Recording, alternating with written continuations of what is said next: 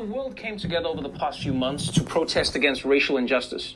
The name George Floyd has been chanted all over the globe. But there's another name which initially didn't get a lot of attention, but has slowly become the rallying call for people crying out for justice and change. And that name is Breonna Taylor.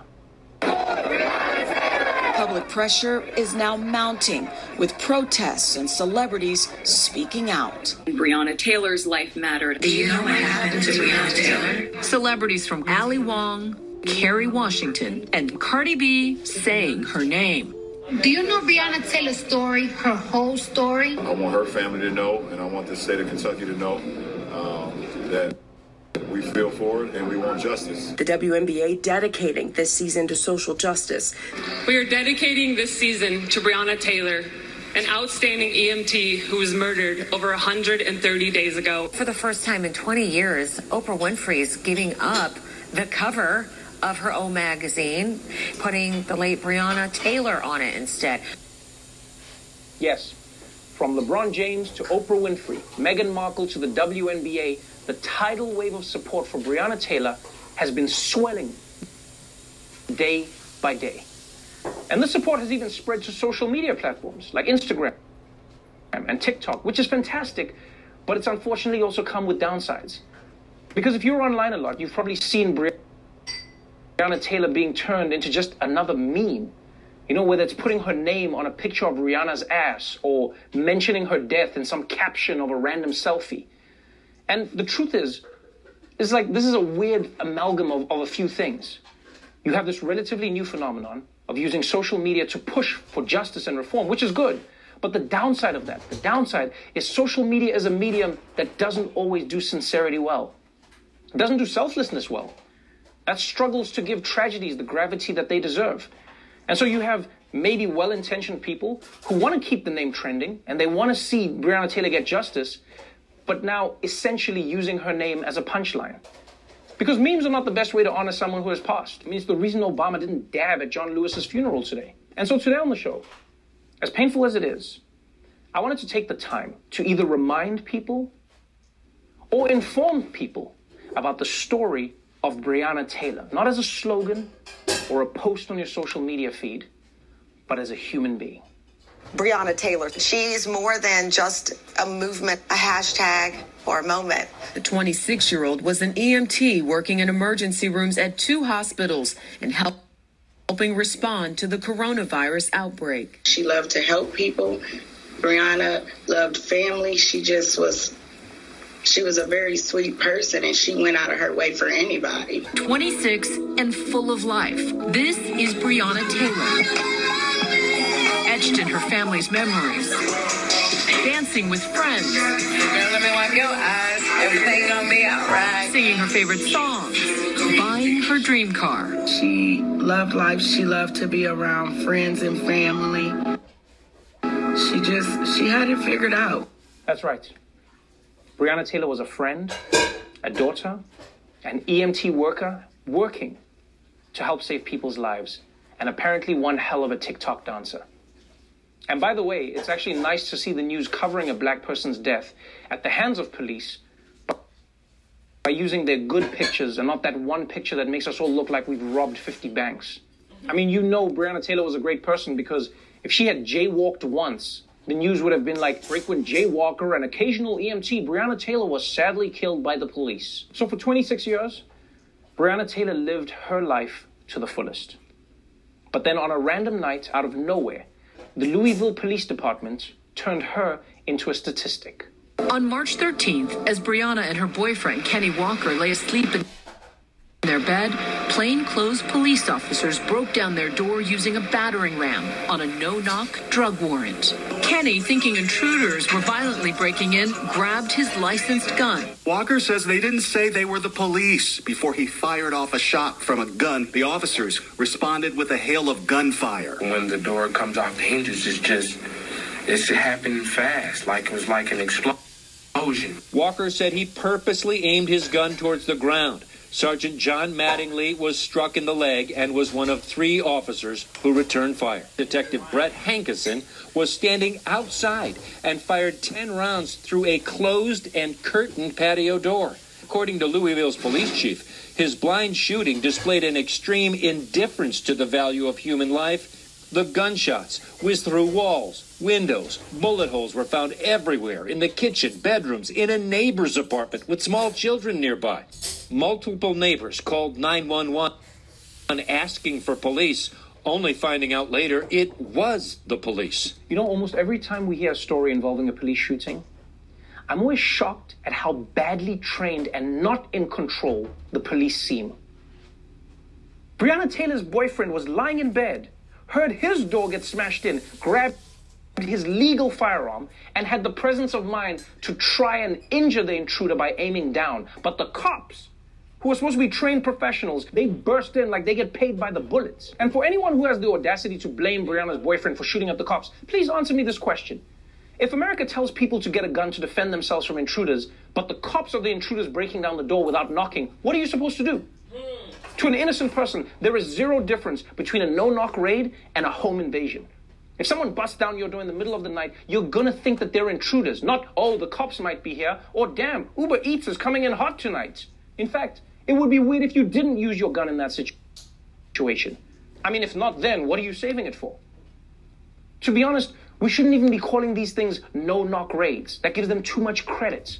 We should just drop the euphemism and call it what it is, a home invasion where police get to act like they're in a video game.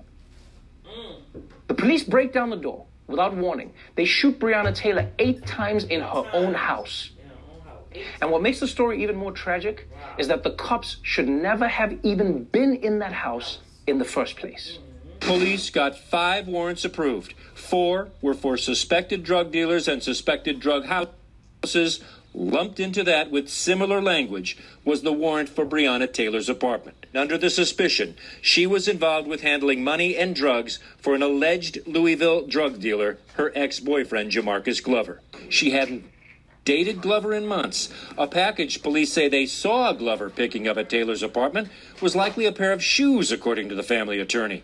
And despite what officers were told before the raid, Breonna Taylor certainly did not live alone. When it was all over, police found no drugs, no money in her apartment. Before going into Breonna Taylor's home, police were actually warned that she would be very little threat, if no threat at all. Yes, they used bogus intel, and they came in guns blazing, even though they knew she wasn't a threat. Every step of the way this investigation ran, the police screwed up. They made 1 million mistakes, which is 1 million more than any black person is ever allowed to make. And honestly, with the amount of mistakes that the police made throughout the entire process, I don't even know if it's fair to call them mistakes at this point. Because a mistake is something you do by accident. But these cops blatantly ignored so many protocols and so much information. At some point, it moves from a mistake to just actively not giving a fuck. And it's bad enough when you learn what these people did in the heat of the moment. But in a way, what's even worse is what they did when they had the time to think. Breonna Taylor was alive for several minutes after police shot her 5 times, and for more than 20 minutes after Taylor was fatally shot, Taylor, 26, lay where she fell in her hallway, receiving no medical attention, according to dispatch logs. You see her boyfriend after the shooting being arrested here in the parking lot. Police tried to charge him with attempting to kill police officers, but those charges were later dropped. A recently released police incident report from that night is mostly blank. It claims there was no forced entry. It does list Taylor as a victim of a crime. And under injuries, it says none, even though Taylor was shot 8 times. You see, it's one thing to quote-unquote shoot someone accidentally 8 times, but leaving her on the floor without any medical attention, that isn't an accident.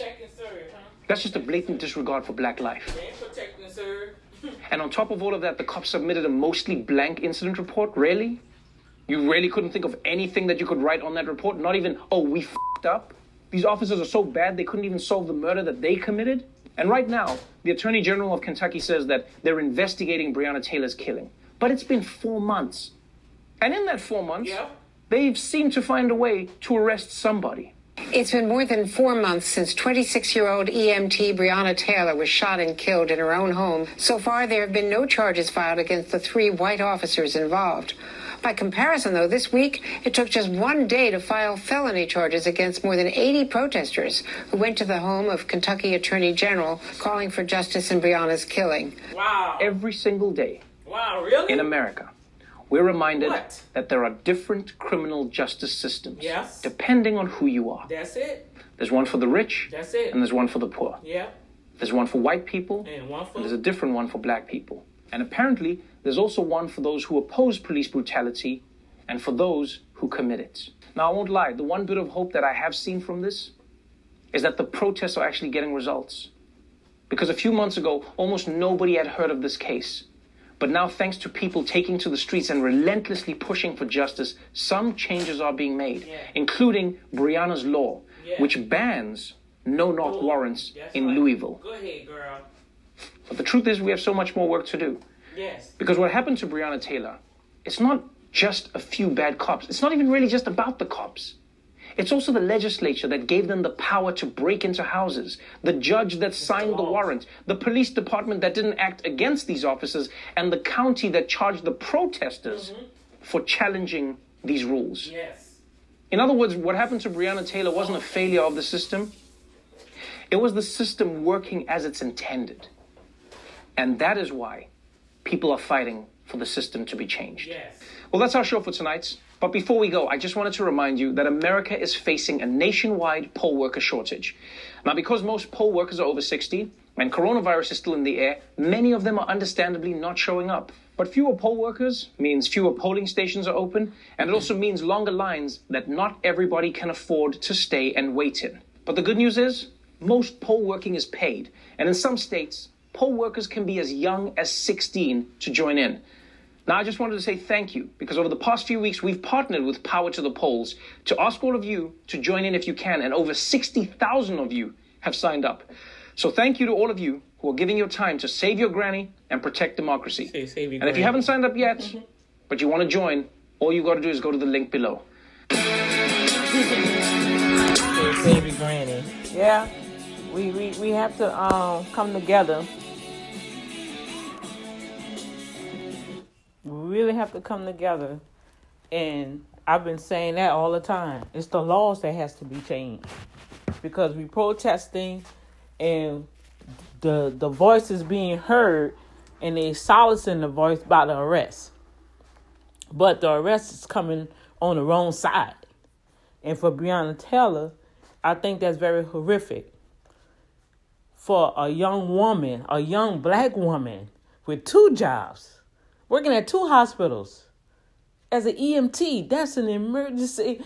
She is saving lives, and the police who's supposed to be protecting and serve took her life because of a discrepancy in the warrant. The no-knock law needs to be dismantled.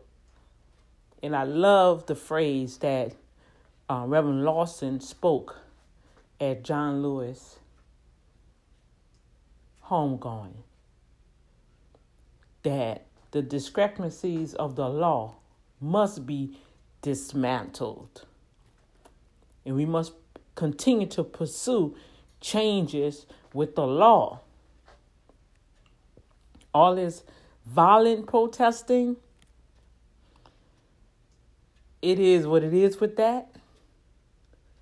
And we also see that our administration is not cooling it off. He's agitating it more. And that's why it's so important that everyone get out and vote. Mail it in. Go and stand in that line and vote. But vote and take part of your community. Go to these home meetings, these neighborhood town hall meetings. That's what I wanted to say. Town hall meetings. The town hall meetings are like them little secret meetings that don't expect blacks to show up. You need to start showing up, people, at these meetings. You'll be amazed on what you hear and what resolutions they begin to write out to bring to their representative of the state. And see, that's how laws began. Okay? So, Breonna Taylor, we pray for the families of Breonna Taylor to comfort the heart, and we are still crying out for justice for her. We will not let evil reign.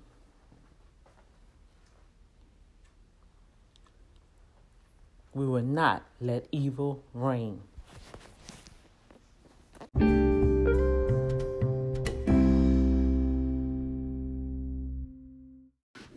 Often black women, black trans women are left out of the conversation. While the names most associated with the Black Lives Matter movement are male, black women and girls are regularly victim to police brutality in the US. Black women's experiences of police brutality tend to receive far less media and political attention. Dealing with this double layer of discrimination, black women have often been at the heart of key civil rights movements. For example, the Black Lives Matter movement, founded by 3 women back in 2013. Yeah, think about it. There's this giant, historic movement sweeping the country, and 99% of us have never even heard of the women who founded it, which is pretty egregious. I mean, we all know who founded KFC, and that's not even a movement for racial equality. I mean, that's just a movement for destroying your bowels. And look, I'll be honest. I didn't know black women started the Black Lives Matter movement, partly because Aunt Becky told me it was her daughter. It was really convincing. She had a resume and everything. But the unfortunate truth is overlooking the role of black women in leading movements of social justice isn't anything new. As we'll find out in another installment of If You Don't Know, Now You Know.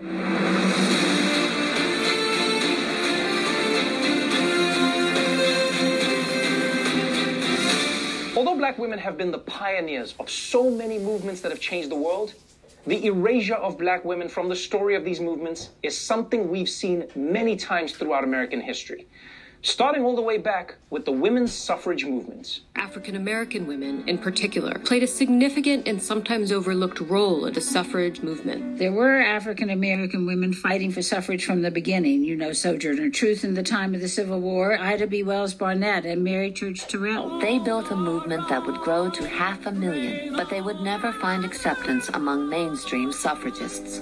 At that time, suffrage leaders were actively wooing Southern white members. To appease the Southerners, white suffragists found it expedient to abandon their black sisters. They minimized the presence of black women in that struggle. Elizabeth Cady Stanton seized control of suffrage history in this multi-volume book that still dominates the histories and essentially wrote black women out of that. That's right. Black suffragettes were literally written out of the history books by white women in the movement. And just look at their faces. It's like they had already seen the future and they were like, I'm not going to get credit for any of this, am I? Because the truth is, certain white feminist heroes were super problematic. I mean, people remember them like they were early versions of Wonder Woman, when in reality, they were more like the mom from Get Out. Now, you may not be surprised that these 1920s Karens were eager to accept black women's work, but give them none of the credit. But what may surprise you is that black men in the civil rights movement were also happy to do a similar thing.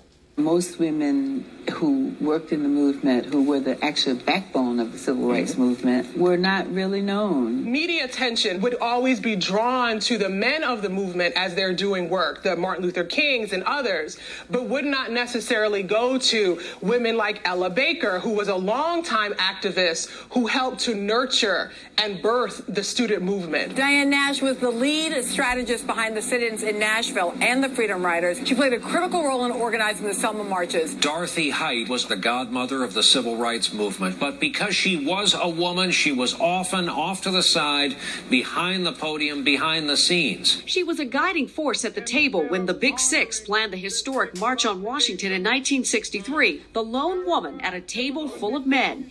Yet despite all her efforts, Height could not convince them that a woman should be allowed to speak at the podium the day of the march. Come on, man. This is so messed up.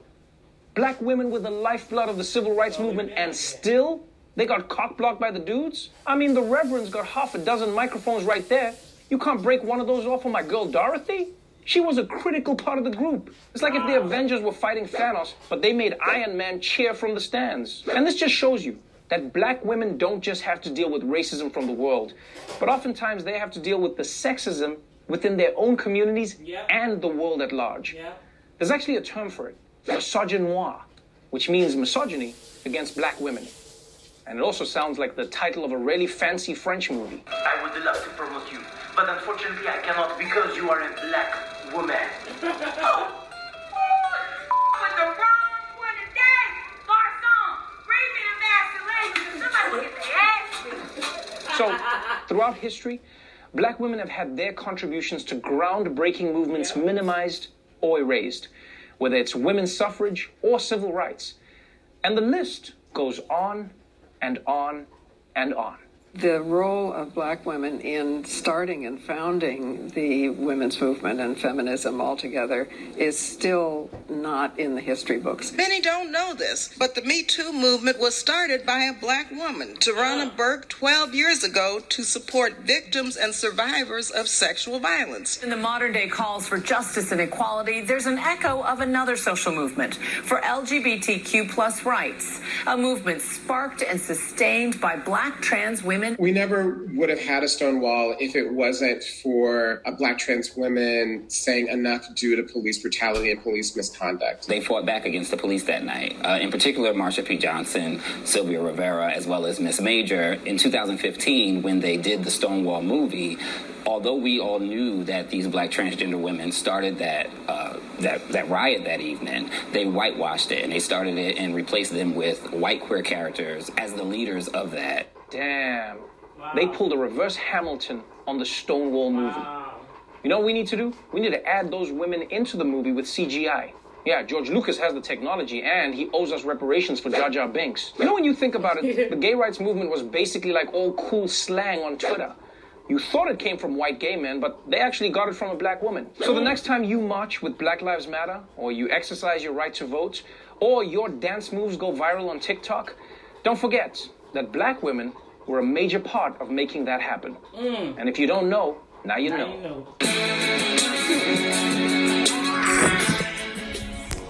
A little history. We learn something new every day when we take time out to study on our own. And I like Trevor Noah. He really, I thought I stopped this. Yeah, I really like him. And when I get a chance, I strive to look at the YouTube for more accurate news than daily news I watch every day. Oh, Lord, look at my... Now, this is a miracle. I need to move this. Okay, y'all, I have... It just threw me off. I know I'm going on a rabbit trail. Now I'm going to have to move this. I have a basket where I have my lemons. And... Oh, this is open. Oh, I'm going to have to fix my avocado today. And I had lemon and limes, right? So I put the limes in the basket here with the lemons. And my gosh, the limes are turning yellow. That is interesting. And I need to savor. Oh, Lord. See, I'm doing too many things right now. And yes, I admit, at this present moment, I get easily distracted. So I need to take care of that. That's probably why they got them little bug flies flying around. But yeah, like I was saying, how they say double jeopardy, but it's like a triple jeopardy for women. Because God knew the strength of the woman, and he knew what the man needed, and that's why he created the woman. And he said, I'm going to create this woman to be your helpmate, not to be your punching bag, your secret crystal ball, your sex symbol, this woman I'm going to put in your life is going to help you be successful in your life. And I believe a lot of men have lost that, and they don't know how to treasure the gift. They'll utilize a woman in whatever position she allowed herself to be in with that man at that particular time for the vision or for the cause or whatever. Like they stated on here, most of the civil activists like Martin Luther King, Malcolm X, them women were supporting them. Them women went through the brutality just like they went through the brutality by being at home and have to be their confidant while they going back out and being cruelly injustice. So why not acknowledge them? But as you see, very sexist. So we got to deal with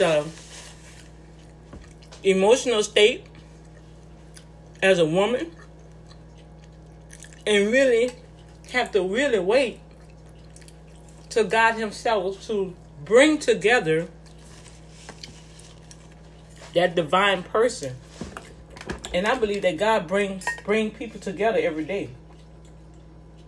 It's just that because we don't know who we are as individuals, and especially men, don't really understand who they are and have their own baggage that they're not willing to talk about, and they bring that into that new relationship or to that friendship. And then you got all these superficial ideas on how this woman's supposed to be and act. And it's like, wait, whoa. I mean, I can really talk about it because I had somebody that was a good friend. I really saw the person as a friend. But in his mind, the way how he was talking to me, trying to tell me what I need to do in my life, with my business, trying to find out how much just was trying to get all into my personal space. And I had to stop one time. We used to go back and forth sometimes because it was like, wait, hold up. You're not paying none of my bills. I don't even know that we ever came down to the round table to say, oh, okay, I want you to be my lady. Will you accept that? Or, how you date or whatever. I don't know. That never came across. The only thing I kept hearing is like, I want to live my life. I ain't got time for grandchildren. I ain't got time for people who always want to put their family first and all this kind of stuff. Why? Because he didn't have no family first. He felt abandoned. He chose not to be around family. You see what I'm saying? So I can understand on one side what they were saying, how he brought out how the black women wasn't acknowledged. But that's just the way this system is. And go back to what I was saying on the other feed.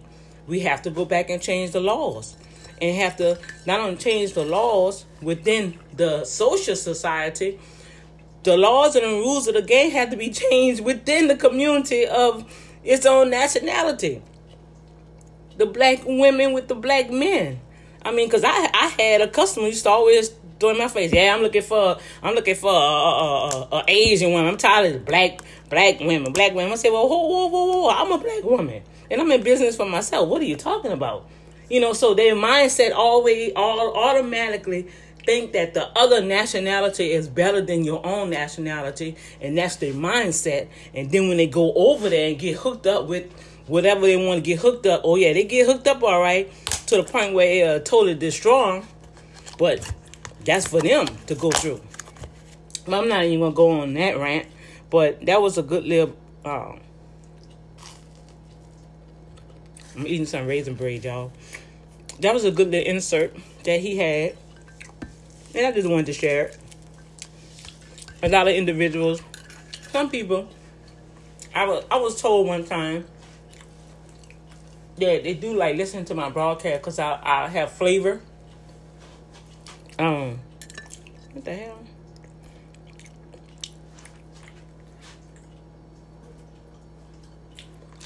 Something in my must be the coffee shells.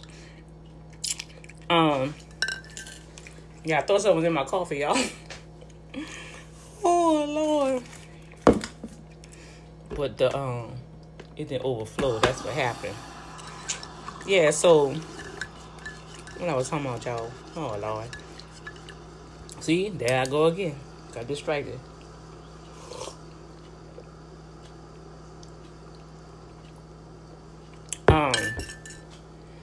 Oh, yeah, I was, one of my listening audio listeners sent me a message.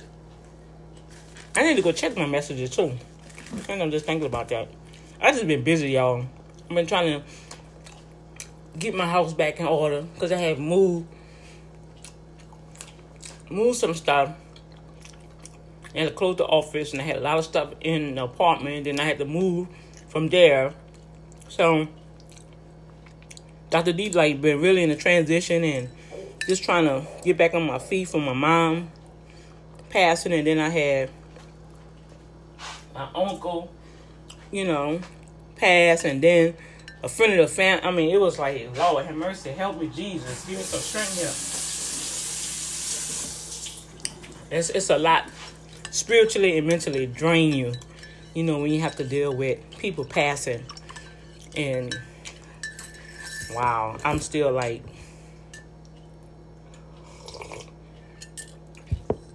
shaking my head because I'm like, damn, my mama gone. It's like, wow. I know we all have to go, but when you get it, I don't know. Yeah.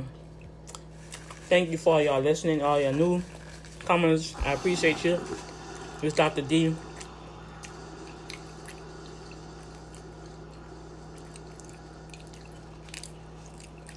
The upcoming website is almost finished. DanielleIrvin.live. DanielErvin.live. But I say live. And you can go ahead and go to that website and subscribe. So when we come live, right now it's under construction. You'll know when we come live. And you have Boom Factor TV. All that's going to be connected, okay? I'm trying to stay on top of things, y'all.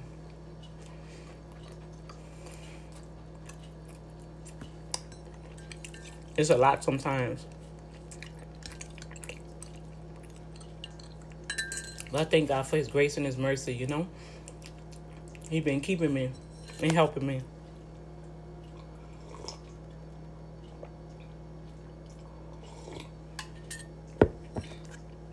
It really have. So, until the next episode, God bless you. Welcome to the Daily Social Distancing Show. It's good to be with you. And it's a big distance now. It definitely is a big distance. You have been making news over the past few weeks, responding to what's happening in America, responding to what can easily be described as one of the most tumultuous times in not just American but world history. I want to talk a little bit about the op-ed that you put out today. Talk me through how you would plan to undo systemic oppression, how you would plan to undo systemic racism, and how you think you'll address the needs of the African-American community. Well, first of all, it's going to take time. Donald Trump didn't invent racism, but he sure has promoted it. And it's systemic, has been real. The disparities in the country, especially in the economy right now, the combination, there's just an awful combination. COVID-19, unemployment, systemic racism, and what's happening in terms of the way in which the George Floyd's death took place. I mean, I think about it. When I was a kid, what really changed and sparked the civil rights movement as a kid, that I was just involved in it, no great shake, just a high school, college student, was that television was around. And television came along when they saw what Bull Connor was doing in Birmingham, Alabama. People went, whoa, I didn't know that really happened in America. Right. And then now today, everybody, not only should cops be wearing body cams, everybody has a body cam. Everybody has a cell phone.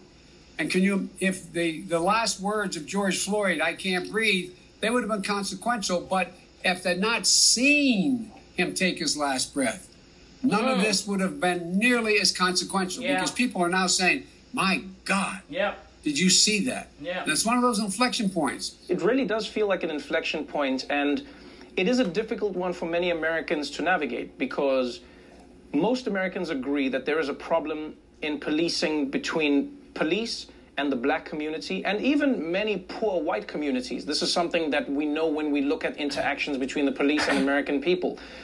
You have come out in favor of police reform, you know, but what does that actually mean? Because some people think that you cannot reform an institution that is fundamentally rotten in the core. Right. Well, I don't think it's rotten in the core, and I don't think all cops are bad cops. But I think, look, 90% of all the funding for police comes from local taxpayers. So the federal government under our system cannot, other than taking a civil rights action, say they do A, B, C, and D. But what we can do is we can make sure that we insist on certain fundamental changes take place now, including making sure there's sensitivity training, making sure that all of cops' past grievances, transgressions are all made public. Because we can say, if you don't, we are not going to provide the federal funding that we provide for you through what they call burn grants and cop grants. And so we can, I think, now impact on significantly the desire of many police departments as well to fundamentally change the way they police. You know, many activists and organizers have come out saying there have been repeated attempts to reform many police departments. Were it not for civilian cameras, we wouldn't know the truth oftentimes. I mean, we've seen 3 instances in the past few weeks of major police departments being contradicted by video evidence that comes out. So some would say to you, Mr. Vice President, if you were to become president, do you think that there would be a world where defunding the police would be the solution and getting some of these responsibilities away from police forces? You know, police in schools, police handling mental illness, police handling homelessness, etc. Well, I think there are a lot of changes. They can take place, period, without having to defund police completely. Here's what I think's happened. You have well over 80% of the American people going, whoa, I didn't know this. I didn't know this was happening. I don't believe police should be defunded, but I think the conditions should be placed upon them where departments are having to take significant reforms relating to we should set up a national use of force standard. If they don't sign on to it, then in fact they don't get any of the federal money. In addition, that they have to demonstrate that they release all the data that relates to misconduct by police. That all has to be sent to the Justice Department. If they don't send it to the Justice Department nationally, they don't get funding. But as it relates to, for example, mental illness and homelessness and drug abuse and the like, many changes we can make. But for example, my daughter is a social worker. She has her master's in social work.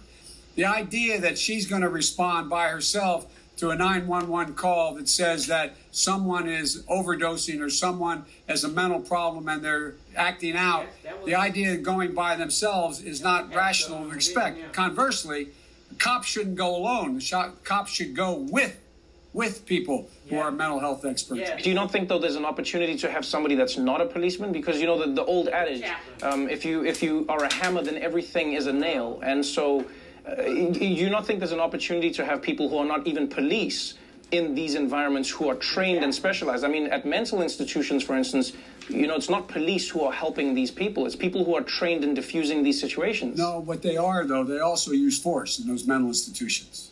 When someone's out of hand, they put them in straitjackets. They put them in circumstances where they have big guys come in and hold somebody down. It's not just someone walking in and saying, look, here, you got to calm down now. I know how to deal with you. This is what... It's not that simple, but that should be the objective. So we should put the police second in those circumstances and not first. For example, we should change the way in which we deal with all drug abuse. Nobody should be going to jail for the use of drugs. They should be going to mandatory rehabilitation.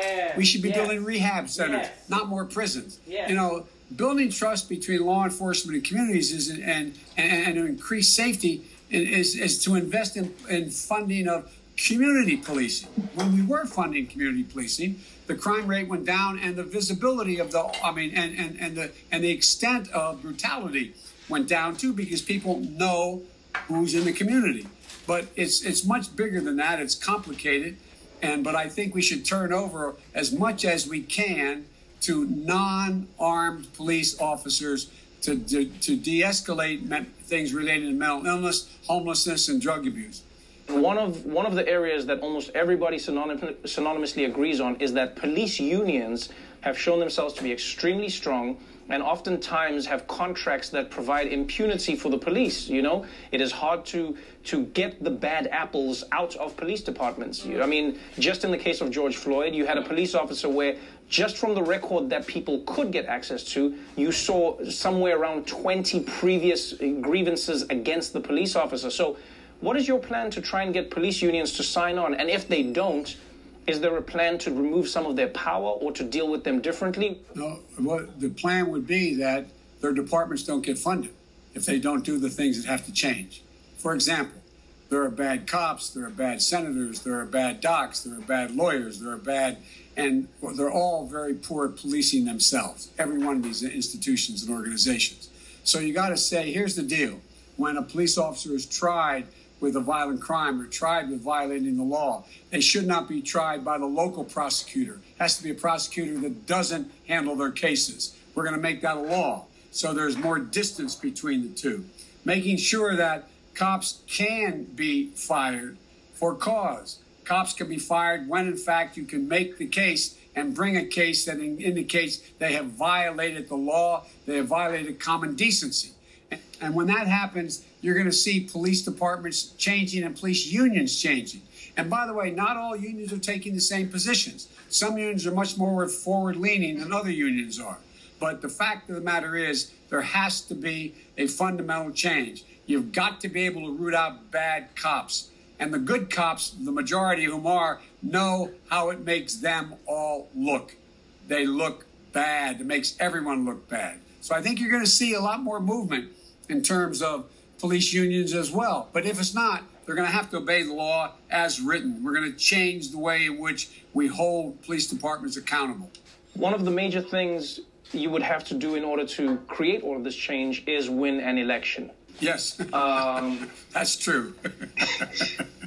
I think it's safe to say that America is expecting a really dirty election. We know how Donald Trump plays in an election. We've seen it up against Hillary Clinton in 2016. You know that he holds no punches. You know that he will punch below the belt. You've often said that you plan to be the president who brings America back together. But how does that play into the way you'll run your campaign? Well, first of all, when the Carney show comes through town the first time and everybody finds out there's no pea under any one of the three shells, well, next time it comes around, people have a different view. The thing we're doing is calling out every lie he, in fact, is saying. We're calling out and making a case that this guy is not a good guy. This is what he has done. What's happening is the American public overwhelmingly now, if you notice, 2/3 of the American public thinks that the people who are protesting are the people who are right and not the president. The president has been wrong. And so there's a lot that's changed, but it's going to be hard. And he's going to get very personal and say things about me, my family, my children, everything that are simply not true. But the good news is the bad news. The good news is the people know me, and they know me warts and all. The bad news is they know me. And so he's not going to be able to make things stick that aren't already real weaknesses on my part. And I have weaknesses, for real. What do you think some of those weaknesses are? Well, I'm not going to advertise, no. But one of the weaknesses are because I always say what I think. No one ever has suggested that I don't mean what I say. Sometimes I say all that I mean, and that gets me in trouble. And sometimes it does. I get it. And my old stuttering days, occasionally come back, and I find myself just talking like that. And so, I sometimes make political gaffes. But you know the old expression, a gaffe in Washington is a politician telling the truth. The America's place in the world has been damaged significantly. The next president's going to inherit a world in disarray, number one. Number two, at home, we are a divided nation in a consequential way. I've spent my whole career, and the one thing people give me credit and blame for is bringing both sides together, coming up with principled compromise. And so the two things, the reason I'm running, both those issues tend to be in my wheelhouse. Doesn't mean I'm going to get them right. I'm going to make mistakes. I'm going to make serious mistakes. But the point is, I take responsibility for the mistakes. Let me then ask you this. How do you plan as Joe Biden to speak to those voters who might say, you know what, I'm not a fan of Trump, but I love what he has done for the economy, and I may be economically better off because of him. How do you plan to win those people over? Well, there's not nearly as many of those people as everybody thinks. If you take a look, middle-class people and people are on hourly wages and middle-class folks, you have over 50% of them 6 months ago in a poll saying they don't think that their children are ever going to have the same standard of living they have. He has really damaged the economy for hardworking and middle-class people. That's why I said the second reason I'm running is restore the backbone of this country. Hard-working middle-class people. The president has to be part of the solution, not the problem. Ordinary people are getting crushed. And guess what? If you are Latino or you're African-American, you are really getting crushed. The unemployment rate among black youth is up in the 36, 37% range, even higher for Latinos. Everybody's beginning to understand the way we treat people is simply not right.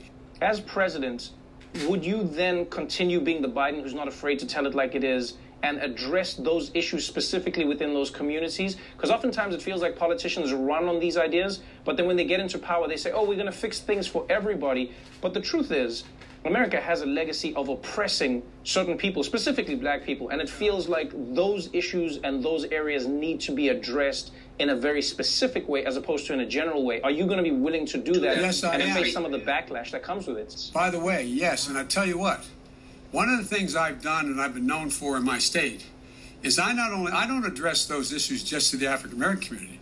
I go to the business community and make the case to the business community.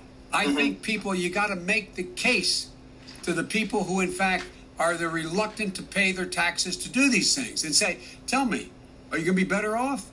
And I'm confident that you have at least 20% of that population, that is the folks who are in the upper income brackets, going, whoa, yeah, I guess I'm a little better off if there's more peace and security. We tend to be unwilling to make the case to the people who historically have said, okay, look, this is all about my not paying taxes. You can't build a wall high enough around your home. You keep pollution out. You can't build a wall high enough around your home to keep peace in the neighborhood. You can't build a wall high enough around your home to see to it that you have a safe place to move around the country. I mean, and I think we got to make the case to the very people who say they're opposed. And the last point I'll make is, the people who voted for Trump out of frustration, high school educated people who are busting their neck, they're the neighborhoods I come from. That's where I come from, in Scranton, Pennsylvania, and Claymont, Delaware. They're the people I grew up with. They understand. And I think they know me. That's why I think the polling data is demonstrating that they know I will do what I say and respect them. You may have respect and you may have people coming out in many places to vote for you. But as we saw in Georgia just yesterday, if those people's votes aren't counted and if those people don't get the opportunity to vote, then your entire campaign may be moot. So what is the plan up until November to make sure that people can vote, to make sure that everyone, whether it's Republican or Democrat, black or white, has the opportunity to vote without being in a line that's 6 hours long? It's my greatest concern, my single greatest concern. This president's going to try to steal this election. This is a guy who said that all mail-in ballots are fraudulent, voting by mail, while he sits behind the desk in the Oval Office and writes his mail-in ballot to vote in the primary. This is a guy, you have 23, I believe it is, states have passed over 82 pieces of legislation, making it harder for people to vote. Harder. That's why we're putting together a major initiative of lawyers to go out and make sure that we're in every single district in the country to patrol this. We need, if I'm president, and this is what their worries. If I'm president, we're going to have same-day registration. The report was in Pennsylvania, they were still counting votes. We may not know, quote, this is the sort of implicit threat. We may not know who won Pennsylvania in a general election until a month after the election. Wow. What do you think? that this is about with Trump. This is a man. Do you worry then? Let me ask you this, and I know this is a strange question to ask an American politician, maybe easier around the world, but have you ever considered what would happen if the election result came out as you being the winner and Trump refused to leave? Yes, I have. And I was so damn proud. Here you have 4 chiefs of staff coming out and ripping the skin off of Trump. And you have so many rank and file military personnel saying, whoa, we're not a military state. This is not who we are.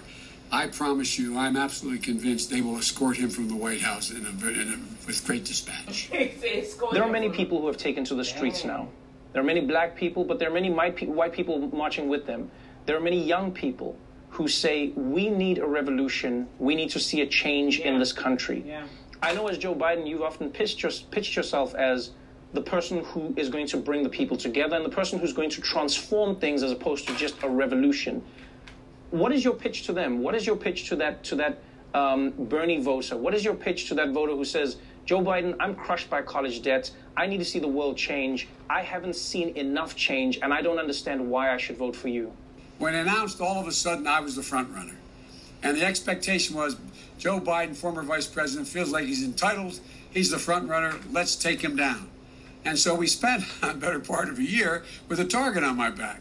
And now it worked out, and people are now going, oh, I've had actually people say to me, I didn't know that was your position in the environment. I didn't know you were the guy that wrote the first climate change bill back in 1986. I didn't know, et cetera. I didn't know you were the guy that took on apartheid. I didn't know you were the guy that did that. I didn't know. Well, so things are beginning to change and people are realizing. And I have changed. I believe there has to be more debt forgiveness for college loans. I think there has to be more opportunity to go to college for free. But we have to change corporate policy too. And the tax cut, imagine, just concluding, I know you've got to go, but imagine if we had that $2 trillion tax cut and we hadn't wasted it on the wealthy that generated virtually no growth at all. No growth at all, according to most of the conservative think tank. Imagine if we had that $2 trillion back when we were calling for it and say, we're going to use that to educate people. We're going to use that to reduce student debt. We'd be a different country. Leadership matters. Leadership matters. My final question to you pertains to the race. You've been really tight-lipped and you've played your cards close to your chest about who your running mate could be. People have thrown out names, Stacey Abrams, Kamala Harris, Elizabeth Warren, etc. I have a pitch for you. Last time you teamed up with someone who was half African, half white, and things went very well for you, Mr. Vice President. And I've looked at my contract and I've seen that nothing stops me from being Vice President of the United States. Were you born in America? I don't think that's an issue, to be honest, for Vice President. It is, unfortunately. Otherwise, I'd be asking.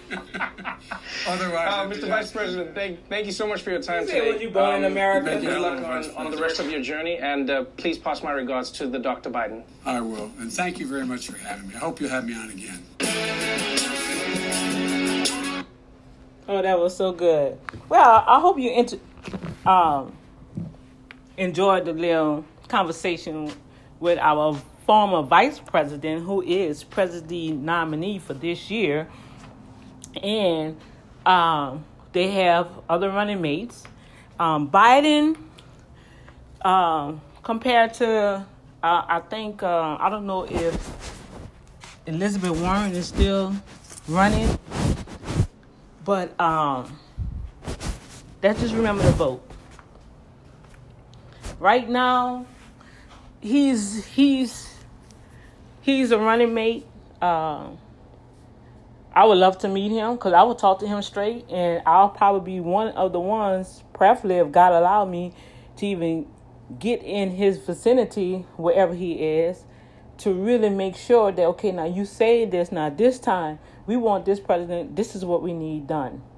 Let's sign some executive orders on this.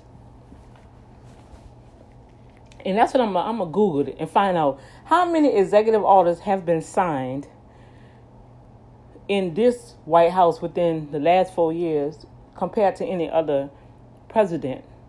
And it amazes me how it's so easy to do a signature for executive order for something that we are protesting for 400 years for our reparation as a black community. And we can't get an executive order for that. Just think about it. But until then, later, you have listened to an interview with Trevor Noah and President nominee Joe Biden. I pray you enjoyed it and continue to do your own research. Go Google Joe Biden. Go find out what's his agenda, what's his stand. You heard a little bit of it just now, but you do your own research. But the most important thing is go vote. Vote, vote, vote. Okay? Struggles of both history and today were the backdrop for a powerful send-off for Congressman and civil rights giant John Lewis. 4 former presidents paying tribute, 3 of them in the room as family, friends, and colleagues gathered in Atlanta's historic Ebenezer Baptist Church to praise the man who nearly lost his life in the fight for voting rights. Barack Obama, whose presidency is a product of that legacy, today offered a spirited eulogy and a rebuke of those who may threaten those rights.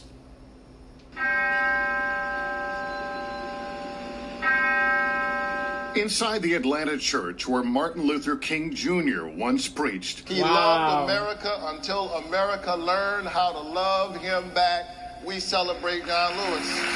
A powerful send-off for a man who was right there with him, fighting for freedom. Thank you, oh God, for this great man who lived among us, who now joins the great cloud of freedom fighters. John Lewis, born in tiny segregated Troy, Alabama, the son of sharecroppers, celebrated today by presidents, including the first black president, who says he was elected standing on Lewis's shoulders. On Inauguration Day in 2009, he was one of the first people I greeted and hugged on that stand.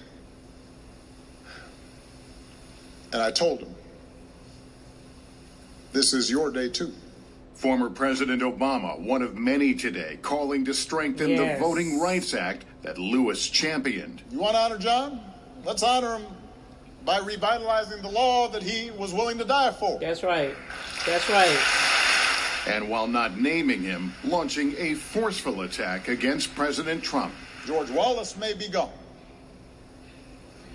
but we can witness our federal government sending agents to use tear gas and batons against peaceful demonstrators. John Lewis's own words also echoing in that church.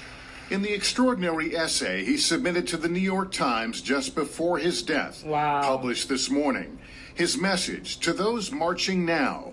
While my time has come to an end, he wrote, I want you to know that in the last days and hours of my life, you inspired me. Emmett Till was my George Floyd. He was my Rayshard Brooks, Sandra Bland, and Breonna Taylor. Ordinary people with extraordinary vision can redeem the soul of America by getting in what I call good trouble, necessary trouble.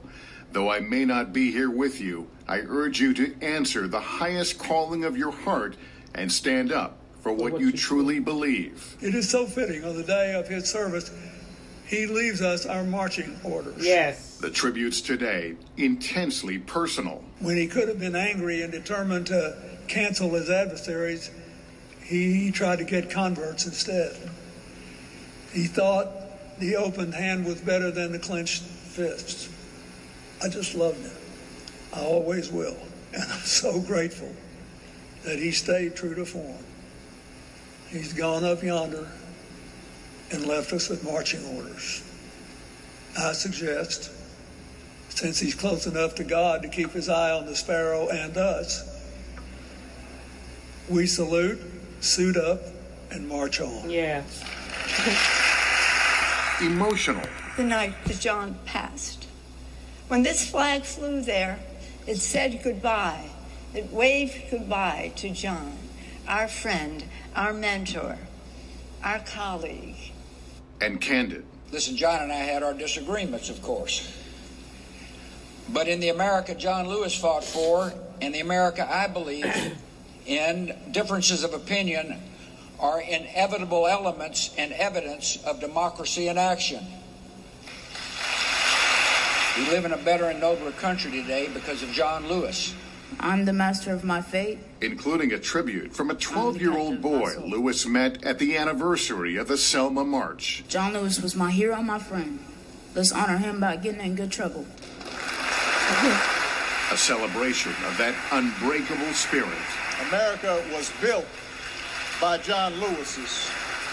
And someday when we do finish that long journey towards freedom, when we do form a more perfect union, whether it's years from now or decades or even if it takes another 2 centuries, John Lewis will be a founding father of that fuller, fairer, better America. John Lewis is being laid to rest alongside his wife of 44 years, Lillian. A strong backbone. It looked like he had a tear in his eye, y'all. Wow. That's awesome. I had the opportunity to watch the whole service, and I'm telling you, I will mention some things about it. I like how they was able to tribute, but Reverend Lawson did it. He did it, and I'm surprised they don't have a snippet of it on the YouTube. So what I'm going to do, I'm going to record it on the Safe Zone broadcast so you can listen to his preach. And well, he was speaking. He's an activist, but he also was Reverend Lawson, awesome activist. And I just love his words. So that'll be coming up. I'll probably try to put that up later on, probably in the morning. I only can get, I ain't gonna say only can get. It just, things are just all over the place, and I'm striving to categorize myself with certain things, and I have to be proactive. One thing I know for a fact, the Holy Spirit said, you better get back to your broadcast, get back to your broadcast. So that's what I'm doing, you guys, and I'm sharing it with you, and I will have Reverend Lawson on the Safe Zone broadcast where you can hear his entirety, because I don't even see it on here at all. That's what I was looking for on the YouTube, and nobody didn't capture that, but I captured it. Okay? All right. God bless you.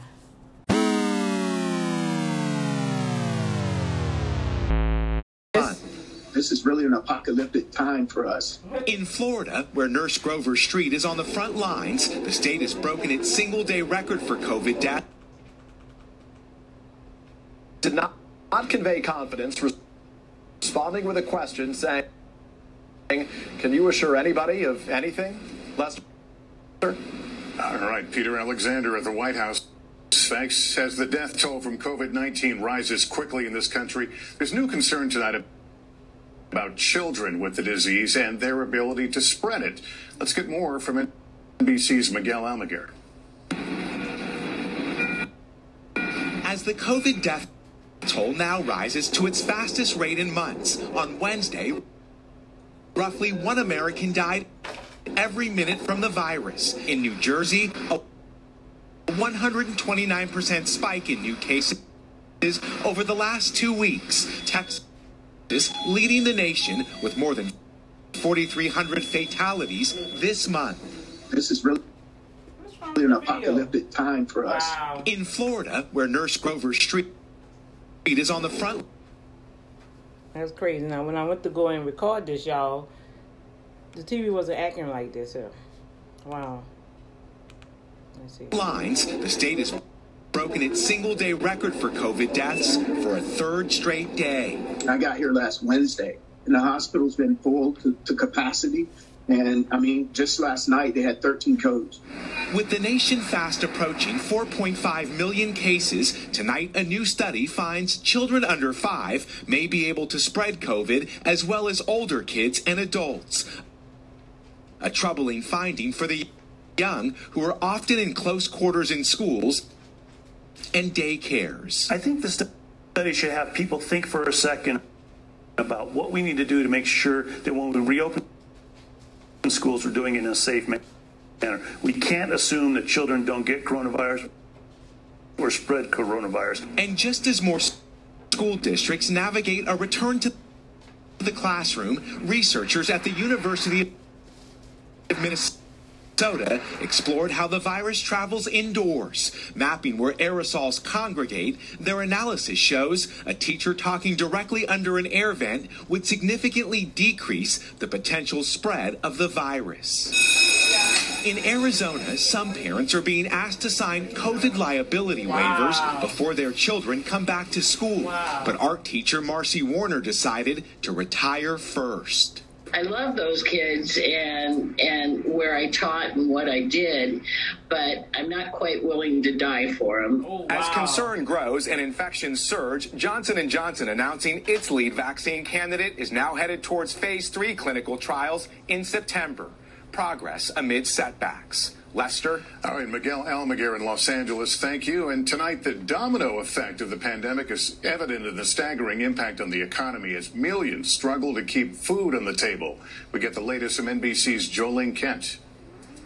When Myrna Santiago lost her job this spring, she never thought she'd need a food bank. It's money saving for us in this situation. The pregnant mother of 3 and her fiance are among the tens of millions struggling to make ends meet. It's a sort of a natural disaster and an economic disaster all rolled in one. The economy shrinking by nearly 33% last quarter, the fastest drop in U.S. history, worse than the Great Recession and the Great Depression. Americans spent less on clothes, shoes, and healthcare, pulled back on buying new homes, while dealerships added fewer cars and trucks to their lots. Last week, another 1.4 million new jobless claims were filed, the 19th straight week of claims over 1 million. The Los Angeles Regional Food Bank has been swamped. Every little bit from every little source helps. The unprecedented need for help is expected to only grow. At any given distribution, we're seeing 2,000 to 3,000, up to 7,000 families come through in a 3 or 4 hour period. And these lines of cars likely to get even longer as the extra $600 a week of federal unemployment money expires.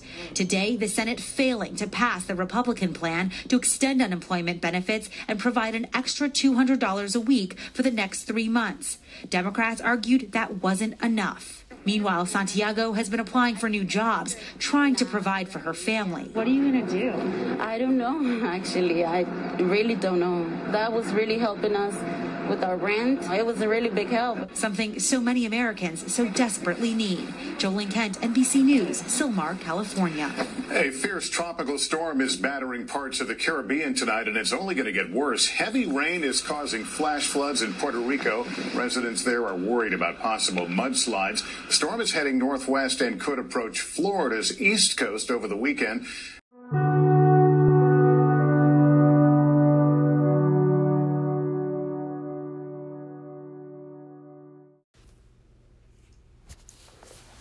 Now, parents, this is Dr. D coming to you live again on this lovely Friday, July 31st. And I'm telling you, now, parent, can't you see what's going on?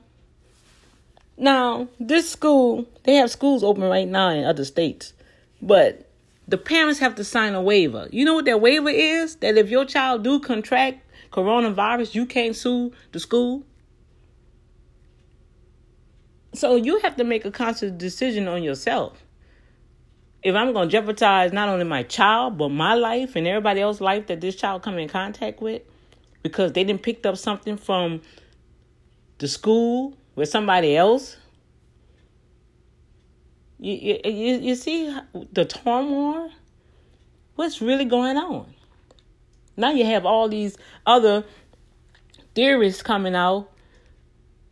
And you know what? As I said in the beginning of this year when this started happening, you better trust in the Lord. I got my house so bloody. Everywhere you turn around, you see red because it represents the blood.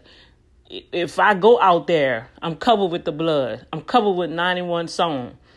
I'm covered knowing that God said nothing by any means shall harm me. Now, yeah, I've been fighting, my ailments in my body. but I'm still going forward. It's painful, but I'm not going to let Corona take me down. The devil is a lie. If he ain't took me down all this time, go keep on skipping. Go ahead and do your rapid skip over this house, in my neighbor's house. My family and my friends, I pray for that by any means, nothing shall harm thee. But only to those that really, really have faith. And I'm not going to say everybody don't have faith, because they have had preachers not only contracted the COVID, but died from it. So that goes to show you, too, that everybody's body is different. That's why you can't just go and jump and take medicine because some doctor that pop up on the news and say, oh, you could take chlorophyll, whatever that thing is, with this and this, and you'll be all right. Tune into Dr. Abel out of New Orleans, Louisiana, the true MD. And like he said, it has not been proven. He said, but what has been proven, when people take that hydrochloroquine, that it agitates their heart rate. And soon after, guess what? They come down with a stroke or a heart attack. So it's not for everybody, y'all. Okay? Don't go jump and run and do something. If anything, do the natural thing. Boil you some gingerbread tea. Mix it with some honey and lemon and drink it every morning. Or at night, whatever how you know, I chops it up with my garlic and put it in my food. I'm going to do whatever it takes to build my immune system, because COVID can only take you down if your immune system is weak or you have any health issues. You see what I'm saying? So let's use wisdom. Let's use wisdom. But I just had to make a comment on that. When I saw that, I'm like, what? The parents got to sign a waiver for their children to return to school? And y'all saying the children got to go to school, but you going to still protect yourself? Because they already know what's going to happen with this. It's going to blow out to proportions to, they won't be able to stop. They won't be able to, it's going to be horrific. Especially with little children. Y'all know doggone well. Now, y'all tell the truth. Them little children, man, they come with a sneeze and they come attached to an adult and they take you down like it's like you're in World War II. When little children be sneezing and coughing, I back up because, man, they deadly. They dangerous. I don't know what kind of mucus that they have, but, man, let them children sneeze on you or cough on you. The next day you start having to scratch your throat, your ear hurt, and your eye hurt, your body ache. Man, we just gotta I don't know, y'all. We just gotta just take care of ourselves. All right? We just really gotta take care of ourselves. That's all I'm saying.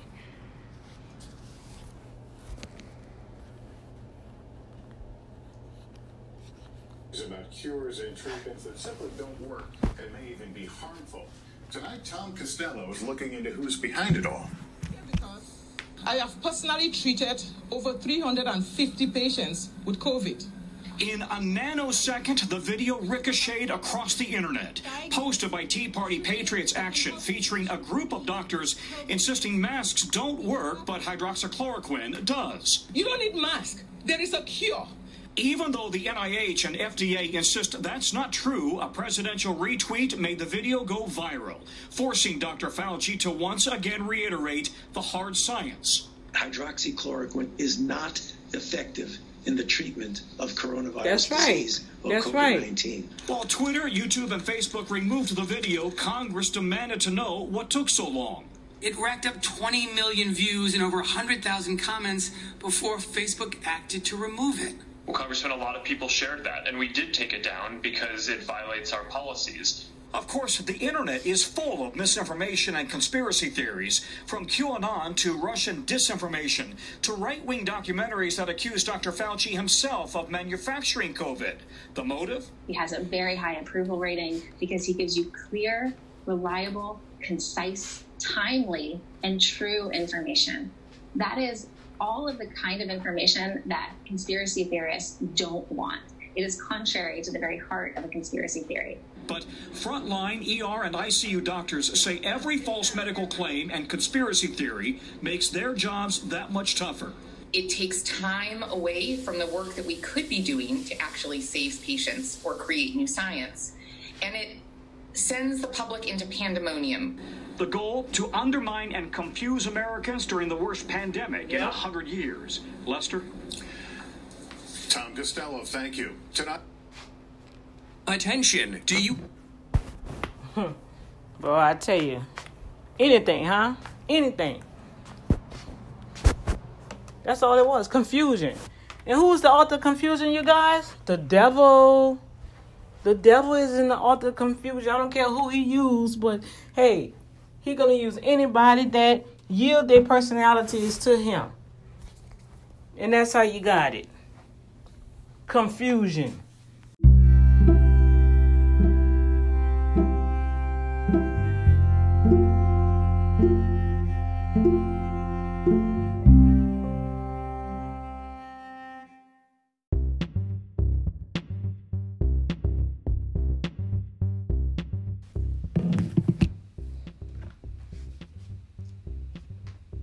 John Lewis was just 23 years old back then.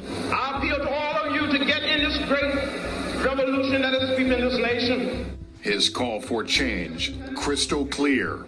We do not want our freedom gradually, but we want to be free now. When I spoke at the March on Washington on August 28, 1963, I said then, one person, one vote. I still believe that today. For decades, never wavering. We must use this moment to recommit ourselves to do all we can to finish the work. There's still work left to be done. Always inspiring. In that last essay in today's New York Times, writing, "Walk with the wind, brothers and sisters, and let the spirit of peace and the power of everlasting love be your guide."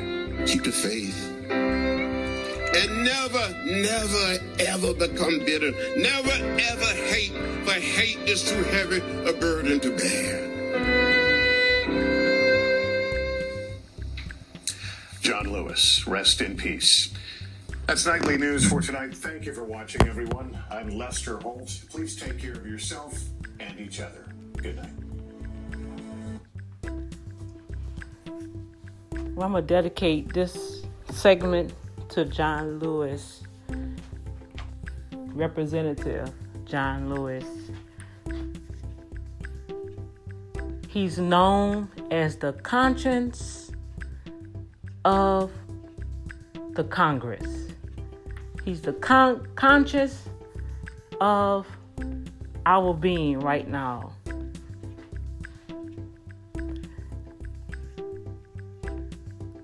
I sit and watch that entire homegoing service. It was 3 hours and a half. But with that, I gained inspiration and hope.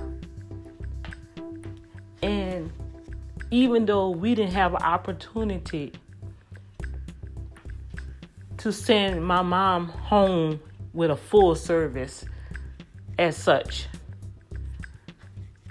but I envisioned her meeting all these great people that we even dreamed about meeting here in the earth in our fleshly vessels. And now she gets to meet John Lewis with Martin Luther King. I'm sure that they all enjoying each other, and how she was back in the 1960s, 63 and 64, rallying with Martin Luther King, becoming part of the Black Panther movement, which was not a violent movement. It was a protection. It was our own black people protecting the black people. And the women came along to help the brothers, as always. And they came up with the food program to help their community to provide resources. And they opened up businesses and they began to patronize one another because they knew back then they didn't have all the luxuries that the black folks have today and have become complacent and comfortable, and now they're worshiping all these idols of fame and fortune and material things, vehicles, buildings, even in the church today. Well, not today because of COVID-19, but in previous months and years, the competitive spirit jumped into the household of faith, and they forgot about the people to a certain extent. But because, hey, we can't really forget about the people because we need their money. So we got to keep the people happy so they can come and bring their tithes and offerings. But I still say today that no matter how chaotic it is, there's always order in chaos. And God's intervention put his foot down, and he backed up and said, I'm going to stop all this. I want everybody to be able to look within themselves and see that's what's happening now. People can't keep still long enough to look at themselves, to reevaluate their life, to reset and restore it again. Because they're still trying to hold on what they used to have or used to do and used to be. No more. We in a whole new normal now. Even for the religious folks, spiritual folks, church folks, Christians, all religions. You got to reset everything. And everybody's still trying to grasp to get their piece of pie. And at the end of the day, you can see it on the news, even through the very words of Representative John Lewis. You have to go after something that's higher than you. But no, what we see is politicians going back and forth, debating on how they're going to allow the American people to sustain their livelihood. Oh, did anybody mention? Did your check stop, politician, representative, congressman? Did your payroll stop coming into your bank account? Did you get an eviction notice on your mansion? No. So how can you sit here and negotiate back and forth almost 2 months now to decide if we're going to allow this extension to go forward? Because now we're not going to pay nobody to stay home. Oh, but that's what you're doing. Matter of fact, it's our taxes that's paying your salary, congressman, representative, senator of the House. It's the people taxes. And I believe if each person can get out of themselves like John Lewis did, he got out of himself. And he led a revolution and took a stand physically to allow the black vote to be active, to create that law so we can vote and women can vote.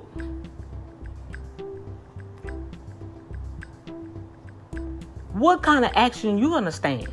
What are you gonna take away from what our great leaders have been preaching all along? Only thing we have to do is follow their beat, their heartbeat. Follow their heartbeat. Many congressmen, presidents, even Honorable former President Bush, he even admit, yeah, we had our differences. But he stayed the course. He did not change what he believed in. And he stated, former President George R. Bush, he stated that the differences of opinion makes the democracy. As a people, we should be able to, and I'm saying this now, we should be able to agree to disagree and still move forward and make whatever changes and meet the needs, whatever needs to be done, it needs to be done. And we have to do it together. It can't just be a one-way thing. It just can't, it just can't be a one-way or an island by yourself thing. No, it just can't happen. It's not going to happen anymore. And I love what he said. Grab hold to love.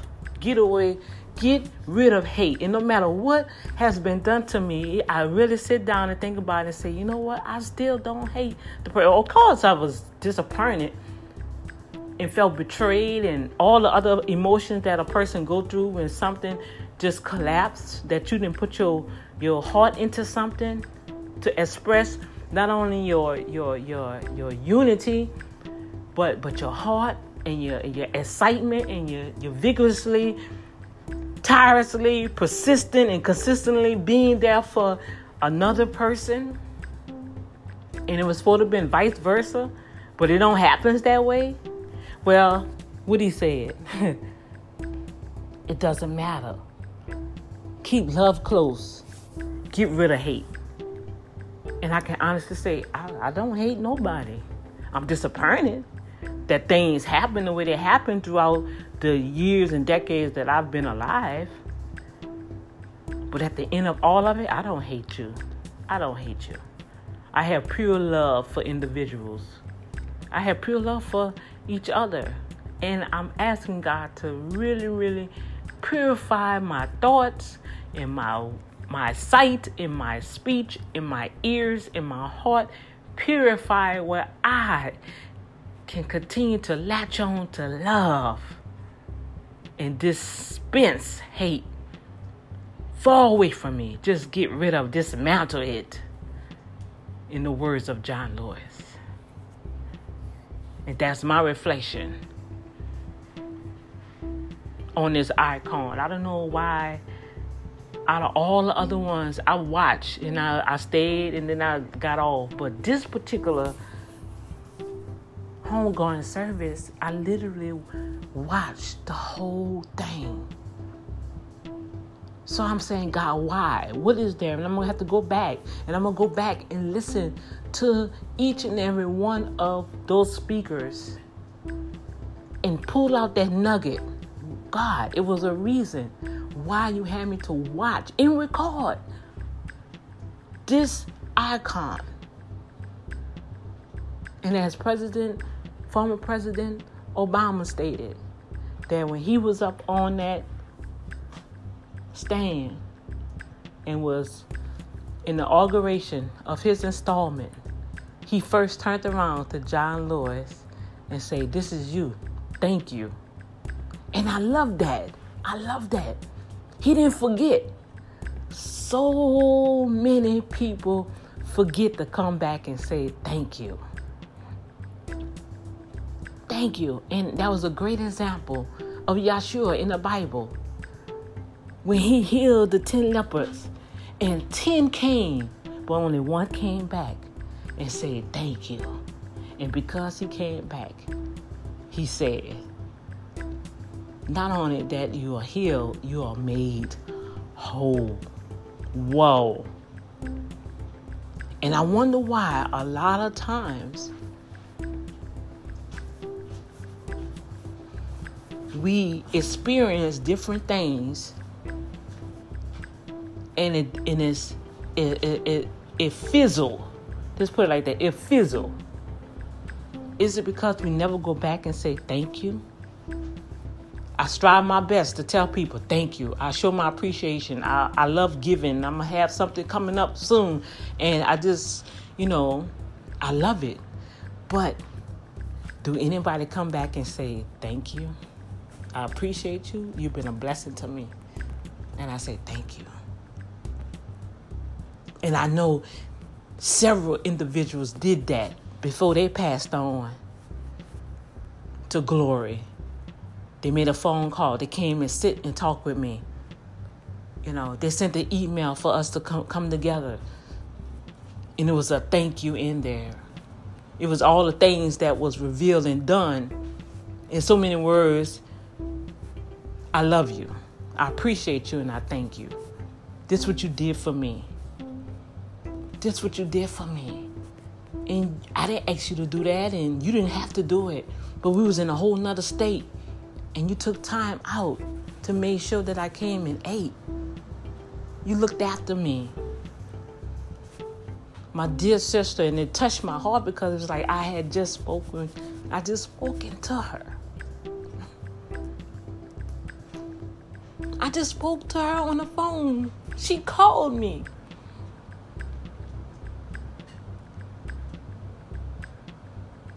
And I saw this young woman blossom, and she was doing good, and she looked good, and she was always back and forth in the hospital. Then all of a sudden, the weight got off, and I mean, she was beautiful. And she called me, and she said, Doc, I just want to say thank you. I appreciate you. I got some things coming up, and I want you to be a part of this. And I want you to do me a favor. He said, we're going to get together soon. He said, because some stuff happening and it's coming up in July. And I got to go meet with somebody. But I want to introduce you to some people. And we just talked. And we talked about the awards. And, you know, when I saw it in awards. And she just said, I just want to say thank you. You didn't have to do that. You checked upon me. You made sure that I eat. You brought me water. You gave me a ride when our ride left us. You gave me a ride back to the hotel. You was there. You did my promo ad. I didn't ask you to do anything. You didn't even ask to pay. You didn't ask me to pay you anything. You just did it. I said, well, it wasn't nothing for me to do. That's that's just me, Dr. D, right? That's just me.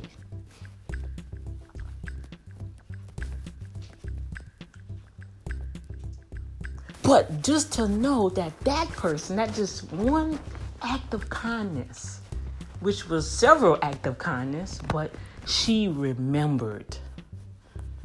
She remembered me. And I needed that at that time because sometimes I felt like I never was remembered. No matter what I've done and been a blessing to people and see that they move forward and everything goes the way they want it to go. And I felt just how I felt. And I was beginning to be angry with God. I'm like, you keep telling me to sow, do, serve. And at the end of it, it's like I got to start all over again. What is this? And then I get the phone call. Somebody remembered me. And it almost took me out because 2 weeks before then, or a month before then, I'm trying to think of the timeline, but I had 4 people that was dear to me pass that I literally had spoke to, saw them, embraced them with a hug, communicate with them on the telephone. And within a week, 2 days, the next day, my Lord, they gone.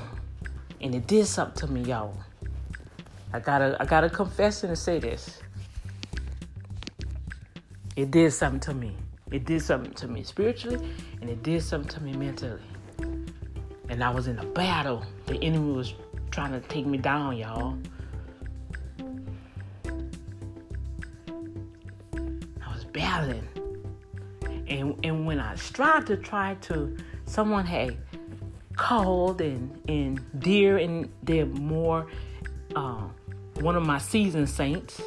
And when she texted and I responded back and began to talk, and we spoke a little bit. I had to get off the phone because right then and there I knew nobody can help me with this but the Lord. Because when you try to share your heart and how you really feel about something, that go to the scriptures sharpshooters.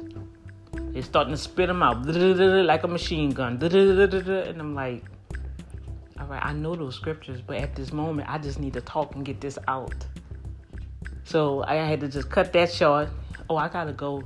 I appreciate you calling me. Thank you. Yes, I'm okay. And at that time, really, I was not okay. I didn't have no food. I didn't have no money. I had an eviction notice on my apartment door that I just moved into about 6 months. Well, yeah, about a year. How long I've been in this place? Cause yeah, we did the lease.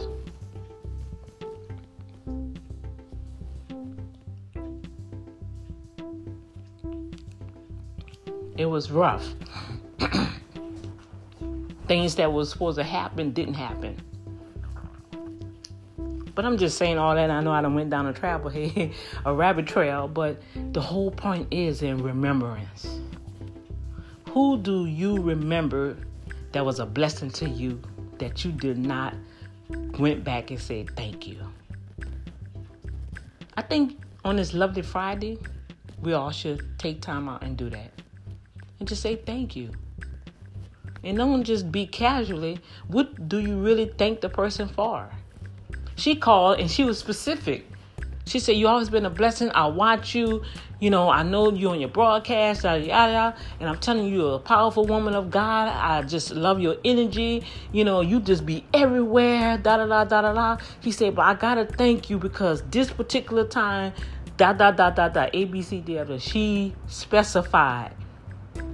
She said, but this particular time, I just want you to know that you was a blessing to me, and I want to personally tell you thank you. And she did say thank you at that time, but she took effort. And that's the thing.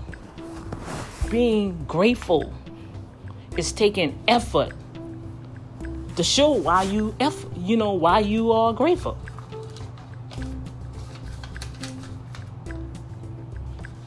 Remembrance.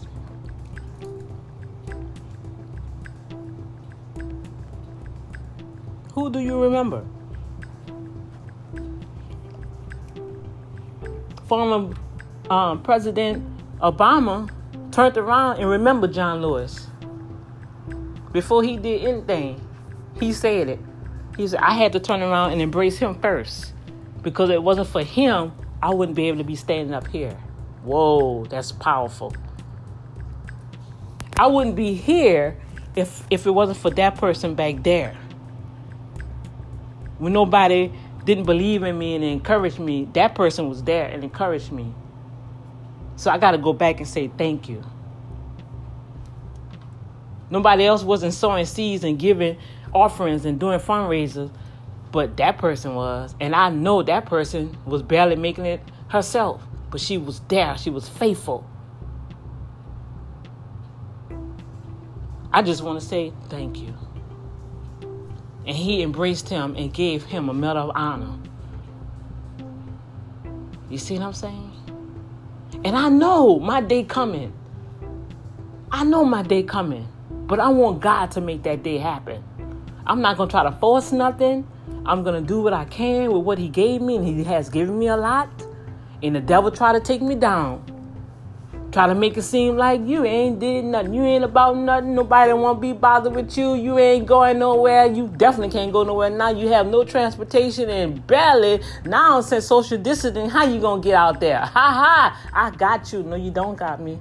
No, you don't got me, devil. No, you don't. You think you thought you did, but no, you don't. I'm girded up with the truth of righteousness. In my failures, the word of God tells me the many afflictions of the righteous. The righteous may fall 7 times, but God say, I will deliver him or her out of them all.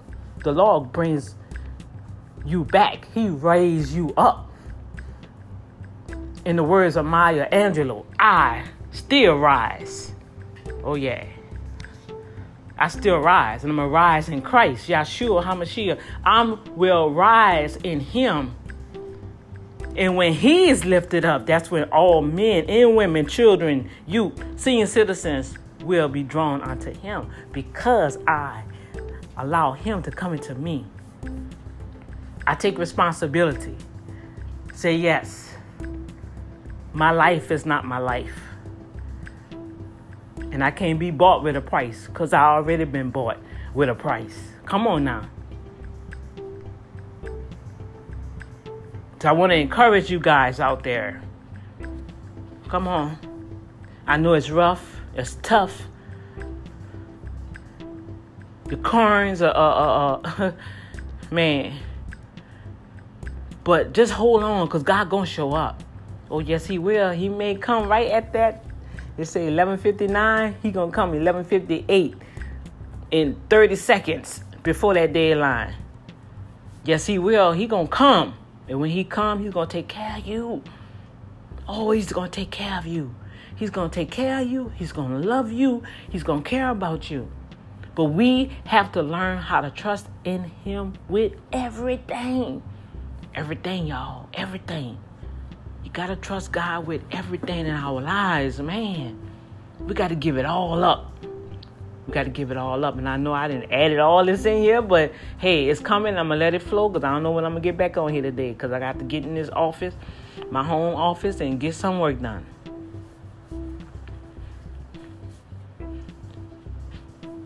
So let's take away. You have your own specific thing that God reveals things to you. Stop trying to see what this one's saying and doing it. No, you sit there and pay attention with the little details on what God have you doing and saying. And would he have you around? Would he have you watching? Why? It's the reason why I don't be watching movies just to be watching it. I skim through my movies. I say, okay, what's this about? True events. So what happened here? I want to see what's going on with the true events, because lately they've been having a lot of true events and psycho stuff going on right here in Texas. Houston, Dallas, Waco. These little buck towns in Texas, they got a lot of stuff going on, man. And you ain't hearing about it, but hey, it's on the TV. So you got to be careful out there, y'all.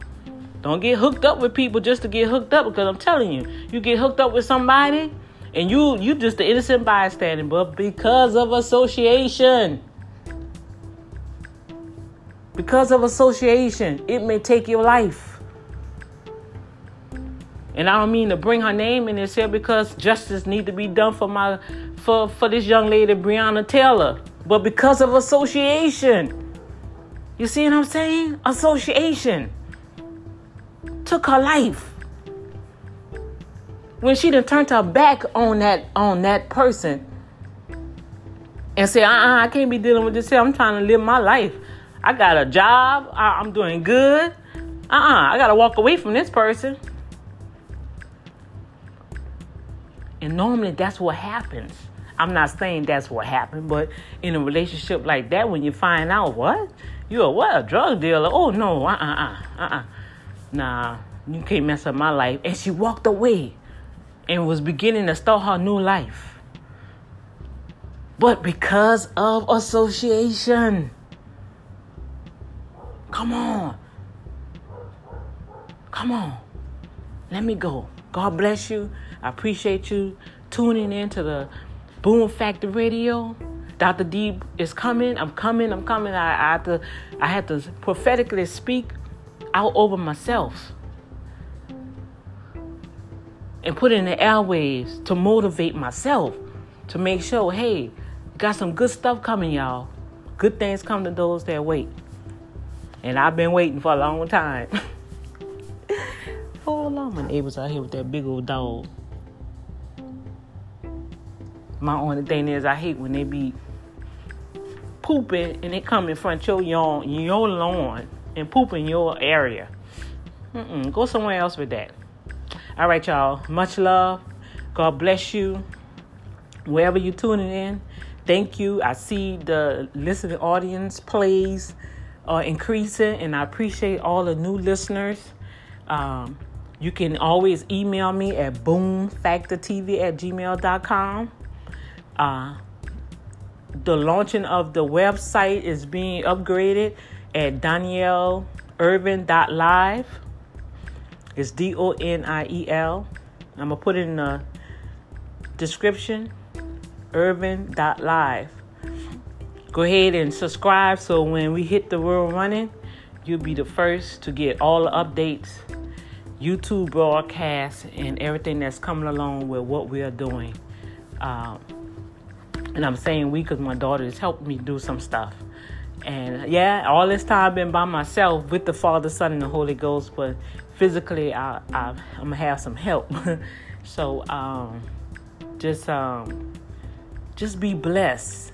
Take time out to understand what you have to do at this time. It's a reset. 2020 is reset. And we could just say 2020 is gone. Tomorrow will be August already. Isn't it something? This year is gone, y'all. It's gone. We're going into the third quarter of the Western calendar year, and we are entering into a new year for God's calendar coming up. Yeah, already. Okay, you guys, God bless you. Share this broadcast with someone. Somebody needs to hear something to help them in their life. As always, this is my audio diary of my life. And if you've been with me since 2017, you see there's been some good times, some sad times, some up and down times, some fighting times. Man, it's been some stuff going on through this radio station, right? But through it all, I'm still here. Wow, I'm still here. And in a saying, that one of the characters on the Fear of the Walking Dead, it said, you're not gone until you're gone. So I'm still here. I'm not gone until I'm gone. All right, y'all be blessed.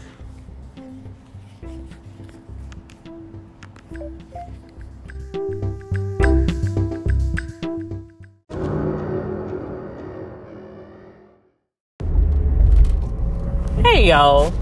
This is Dr. D with the Boom Factor coming to you live on the road. Had to come right quick to run some errands, and you know it's the end of the month and you need to take care of your bills. And so I had to go to the bank, and normally I go through my 8. Go ahead, lady, if you're gonna go ahead, go.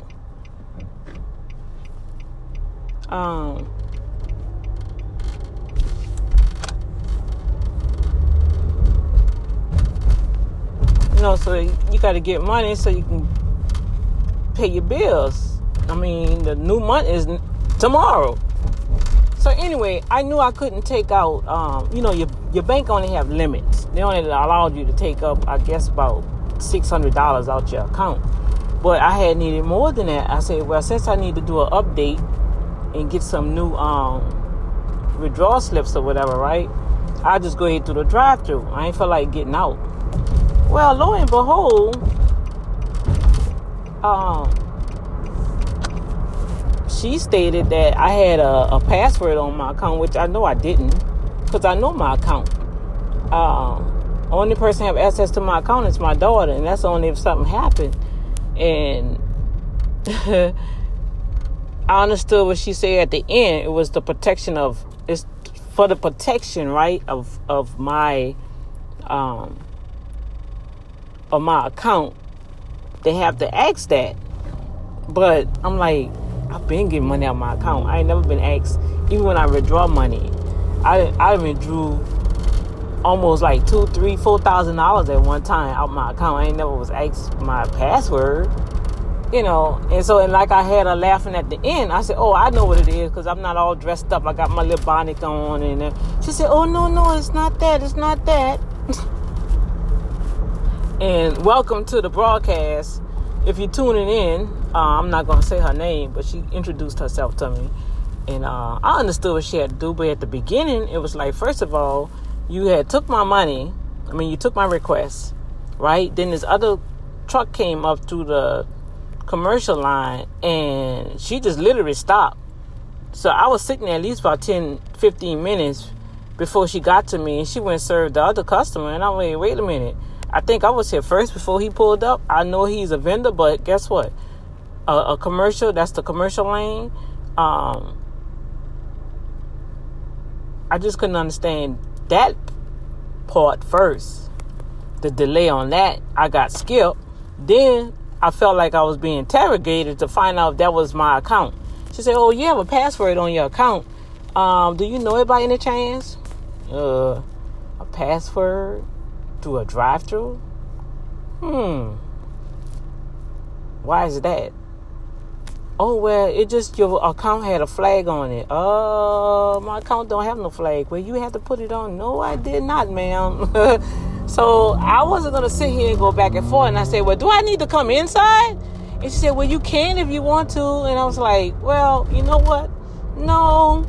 So I heard and looked at my account online through my app.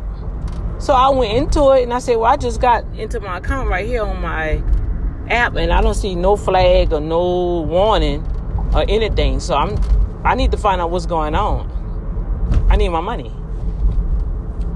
So after all of it was squared away, she explained it was only for the protection of my account, that the account had a code. If anybody wanted to withdraw money, needed a code. No, all that was a lie. I'm sorry. I didn't feel like going back and forth and make a big scene because I had things to do today. But I don't appreciate that. I really didn't.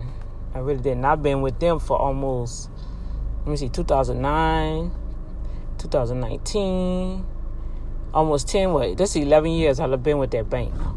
And they've been a blessing with me to even start my small business, back in 2009, and so that's the only reason why I'm staying with them, because there was a blessing to me, and I need to open up another business account. And prayerfully,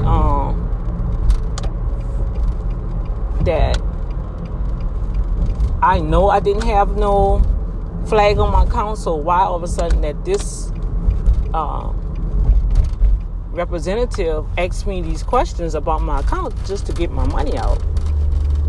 I don't know, y'all. That just did something to me. I don't understand that. Everybody have their policies and procedures, but I never experienced, no matter how long I've been doing banking, that they ask you for your password through a drive-thru.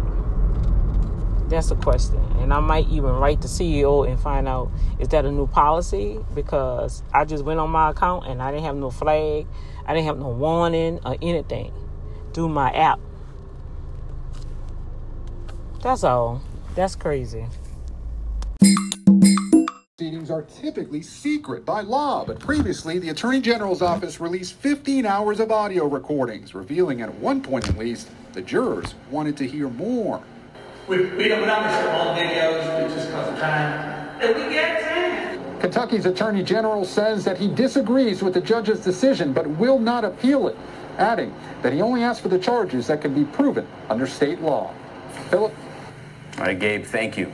A longtime Houston police officer has died and a second officer has been wounded in the line of duty.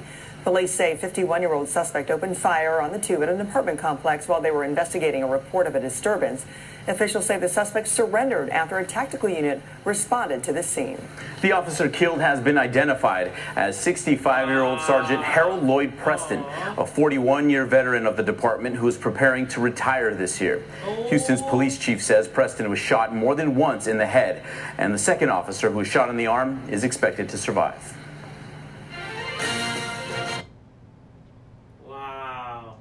During the final leg in the race for the White House, with less than 2 weeks to go until the election, President Trump is holding a rally in North Carolina today, while Joe Biden is prepping for the second and final debate tomorrow night.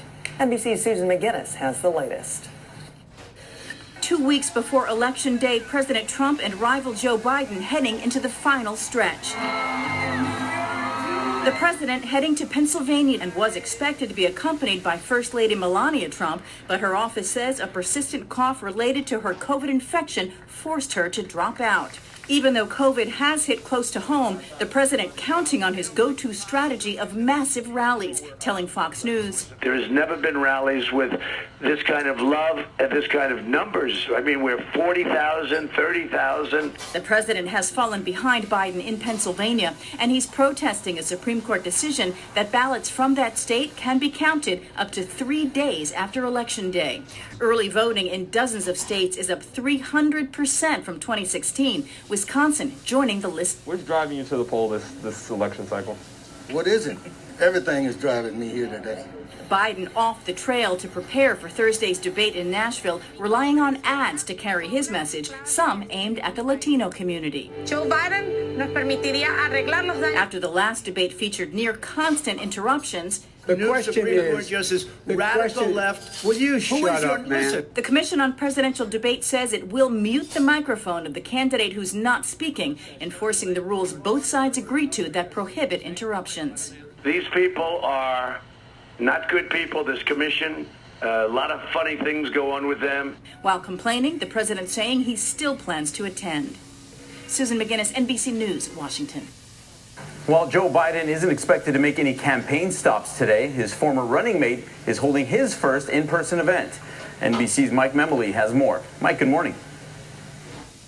With Joe Biden once again off the campaign trail today, getting ready for tomorrow night's final presidential debate, his campaign is deploying perhaps its most powerful political weapon to fill in.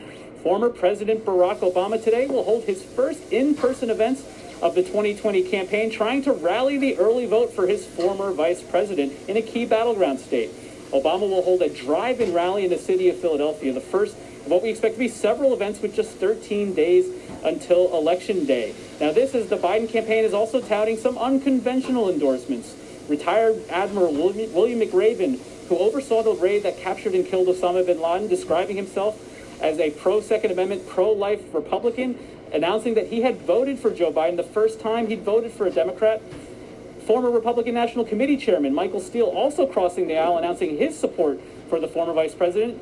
And USA Today, which has never endorsed any candidate in a presidential election, urging its readers to vote for Joe Biden on Election Day. Philip? All right, Mike, thank you.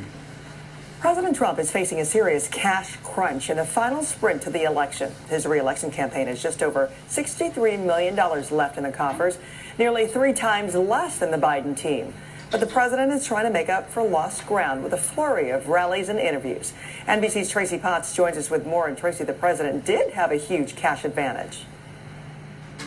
Right, Francis. The president had a lot of money. He raised a lot of money since taking office in 2017, over $1 billion for this campaign. So that left him with a major cash advantage. But here's the thing. He has spent a lot of that money. Take a look. According to the Associated Press, the president has $63.1 million left for the next 13 days. That's about 3 times less than Joe Biden, who reportedly has $177 million, and we can see a lot of Biden's money is being spent on ads, especially in battleground states. So where did the Trump money go? Take a look. $10 million went to a Super Bowl ad. That was before the Democrats even had a nominee. Over $7 million went to Trump properties. $36 million spent on Trump merchandise, and about $40 million to legal fees, part of that from his impeachment trial. Now, veteran Republican consultant Mike Murphy told the Associated Press, quote, "You could literally have 10 monkeys with flamethrowers go after the money and they wouldn't have burned through it as stupidly." End of quote. Whoa. Now, the president appears unconcerned. He's tweeting that he's never had a stronger chance of winning. But this cash disparity leaves the Biden campaign a chance to blanket the airwaves in the final days of this campaign. We saw it just last night, debuting an ad during the World Series. There is so much we can do if we choose to take on problems and not each other, and choose a president who brings out our best. Joe Biden doesn't need everyone in this country to always agree. Just to agree, we all love this country. And then today, Biden is picking up some help from his former boss, President Obama, who's campaigning for him in Philadelphia. Both candidates really honing in on battleground Pennsylvania. Francis. Yeah, and we'll see where that money makes a difference soon enough. Tracy, thank you. And tomorrow, Donald Trump and Joe Biden will face off at the next and final presidential debate. Join us for special coverage beginning at 8 p.m. Eastern, 5 Pacific, here on NBC. There are growing concerns this morning about the increased spread of COVID-19. 40 states are experiencing a rise in cases. Chicago is reporting more than 500 new infections a day, and a growing number of states are finding more people testing positive in nursing homes. But it's not just the case counts that are rising. There are also disturbing increases in hospital admissions across the country. In North Dakota, just over a dozen ICU beds were available in the entire state yesterday. And Europe is battling similar troubling trends. Now researchers in England are planning a controversial approach to testing a vaccine. NBC's Richard Engel joins us now with the details. Philip, Francis, this would be very different. It would be the first time in public, anyway, that scientists have intentionally given people COVID to fight COVID. Scientists at this London hospital are preparing to deliberately infect volunteers with the coronavirus to test the effectiveness of vaccines and treatments. The so-called challenge trial is much faster than what's happening now, with volunteers around the world who live normally at home and may or may not ever become infected. In a challenge trial, infection is guaranteed. Sophie Rose, a student at Johns Hopkins University studying in the UK, wants to take part. The best way to tackle this problem is to start with these trials in a young, healthy population where the risk is lower. What happens if one of these volunteers dies? So when these sorts of trials are designed, they are definitely informed and it is acknowledged that there is a risk of death. The first step, infect 90 volunteers 18 to 30 years old with the minimum required to get them sick enough to then test vaccines or treatments, but not enough to make them seriously ill. Some researchers object on ethical grounds. They inject healthy volunteers with a virus for which we have no cure at the moment. If we would have a cure, an effective treatment, I would be all for it. The challenge trials still need approval here in the UK, but that's expected to be granted. They could begin as early as January. Francis, Philip, back to you. Richard, thank you. It's not even November yet, but winter has already arrived for the Midwest. Heavy snow fell across much of Wisconsin, with some cities buried in as much as 6 inches. And it was a similar scene in neighboring Minnesota, a reminder for drivers to slow down and watch out for slippery roads. Let's see what today's going to look like with NBC meteorologist Janessa Webb. Hey, Janessa, good morning. Good morning, you two. Good morning, everyone. This is a strong storm system. We're currently seeing a break in Montana and the northern tier, but we've already had reports of over 13 inches of snow since Sunday.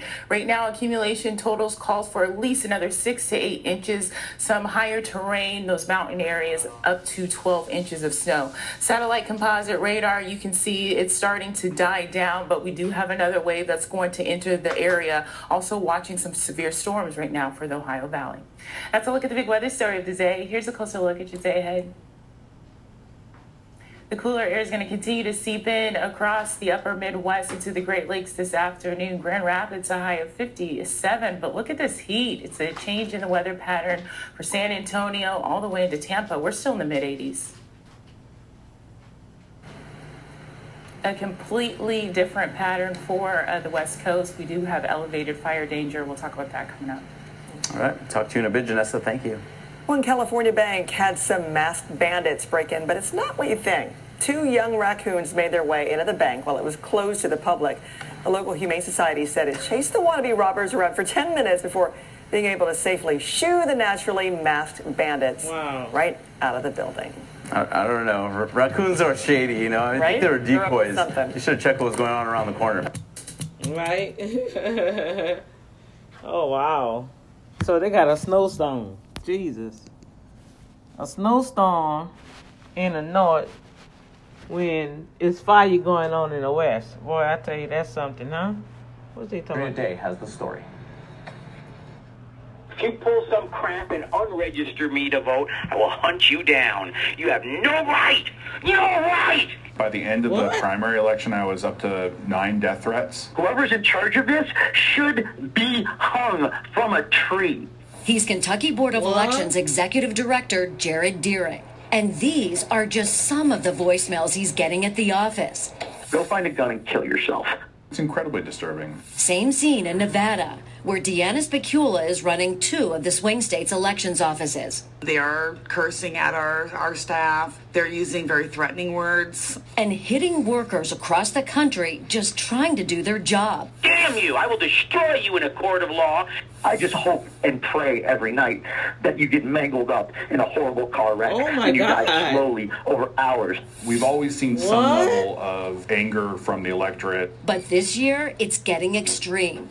This is upsetting. This is disgusting. And adding fuel to the fire, a commander-in-chief who's throwing doubt on the process. This is going to be a fraud like you've never seen. Presidential years are always a little more heightened as far as tensions out there, but this one has been just over the top as far as anything I have ever seen. She's talking about things like this. It came to her office in the mail, a weaponized ballot that reads here at the top, sealed with COVID-19 spit. I couldn't even fathom a reason why somebody would do something like that. It doesn't really have a party line that it's focusing on. I think everyone's on edge right now. It might just be one of the worst jobs in America at this point. So throw in the towel? Not happening for these 2. It does get to you, but this is the career I chose. And this is going to sound like a ridiculous statement, but you know, there are 50 states, 6 territories, and there are 56 elections directors across the country. You know, I have one of the 56 best jobs in the country. I'm Andrea Day, CNBC. Wow. You mean to tell me the mail clerks for the voting mail is getting that type of phone calls? Man, that's a bottom load. That's a bottom load. And you already know what side that's coming from. There's no doubt about it. There's no doubt about it. I think that is really a low blow. You want to send words, and words are powerful, you know. So I just pray for those clerks. And like they say, they're going to keep doing their job, but it's just, man, you guys, I didn't realize how serious this is, man. This is some serious stuff, boy. This like the Hunger Games. You know, you battling for your life with these votes, man. And that just shows us how powerful our vote is. They wouldn't be doing all of this if it really didn't matter. All right? So your vote matter, and always remember, Saturday at 11, we're going to have a voter panel. First Boom Factor TV show will be presenting our Voter Matters panel. We will have Authenticity Z, Zach L. Grace on the feed. We're going to have our awesome resurrection for you with Gloria out of Canada. Preferably, we'll have a special guest. I'm not going to announce it because they haven't confirmed anything yet, even though I did send it short notice because I didn't even know I was going to do it. But if we have a representative from the campaign, that's going to be exciting. I don't know yet, but I've sent it. But we will have another young lady going to be joining us. And I want to see what they got to say about this case again, if it's the same thing they're talking about. Or they're just going through the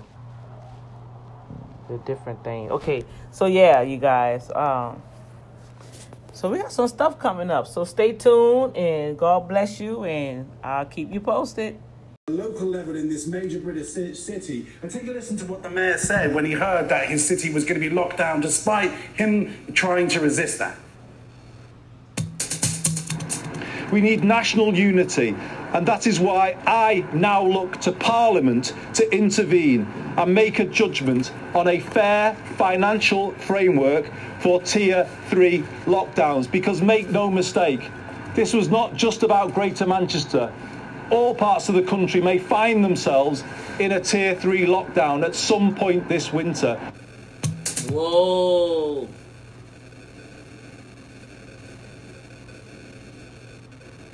So, Keir, we're also learning about new restrictions in Ireland. What can you tell us about that?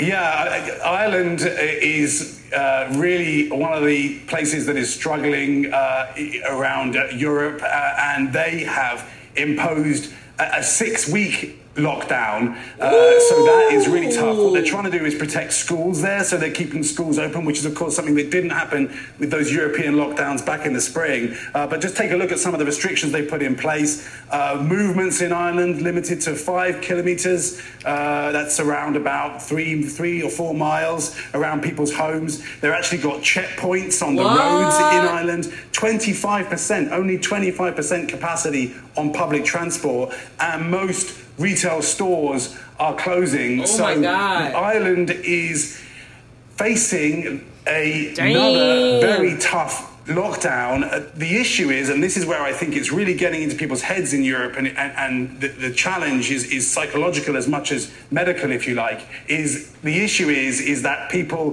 know that even after this lockdown, the virus can resurge, as we're seeing in many places. All right, Keir Simmons in London. Thank you so much, Keir. Let's look now at what's making news around the world this morning. Matt Bradley joins us now from outside Notre Dame in Paris. Matt, good morning to you. Isn't that lovely? Good morning, guys. So, hope you can hear the siren. Yeah. So basically, we're starting out the day. I mentioned that Chinese test for that vaccine that I mentioned yesterday was successful. Now it seems that the Brazilians, it was successful in mass testing in Brazil, one of 4 throughout the world that have been so successful. Now it seems that the Brazilians are going to actually be incorporating that into their massive nationwide vaccine plan. And of course, Brazil was the most affected when it came to this virus in Latin America. It's one of the most devastating effects that we've seen over the past over the past year, and now it looks as though they might have a glimmer of hope on the horizon. Now, in Nigeria, we saw about 2 weeks of protests over the last month, and it's been really damaging there. The reason why they're protesting is they're protesting against this one part of the police that has been really abusive. Human rights groups have accused them of murders, extrajudicial killings, even theft. And it's an anti-theft group. That group was recently disbanded, but still the protests against police brutality in Nigeria continue. And just yesterday, we saw soldiers deployed onto the streets of Lagos. They actually shot at several protesters. So that's a very grim turn for the situation there. We can expect that with that kind of action, that these protests are going to continue.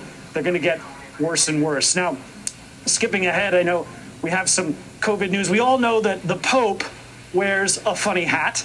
Now he gets to wear a mask. Pope Francis had resisted, well, I shouldn't say resisted, but had not been really wearing a mask in public over the term of this whole crisis, over this past year. Now, for the first time, this very elderly Pope, he's very much in the age group that could be of high risk. He's now wearing a mask in public for the first time at Mass. So good for him and good for those around him in the Vatican. Guys? All right, Matt, thanks so much. We'll see you in a little bit. Let's get a check on your morning news now, weather. Which, of course, means Bill Cairns is joining us. Good morning.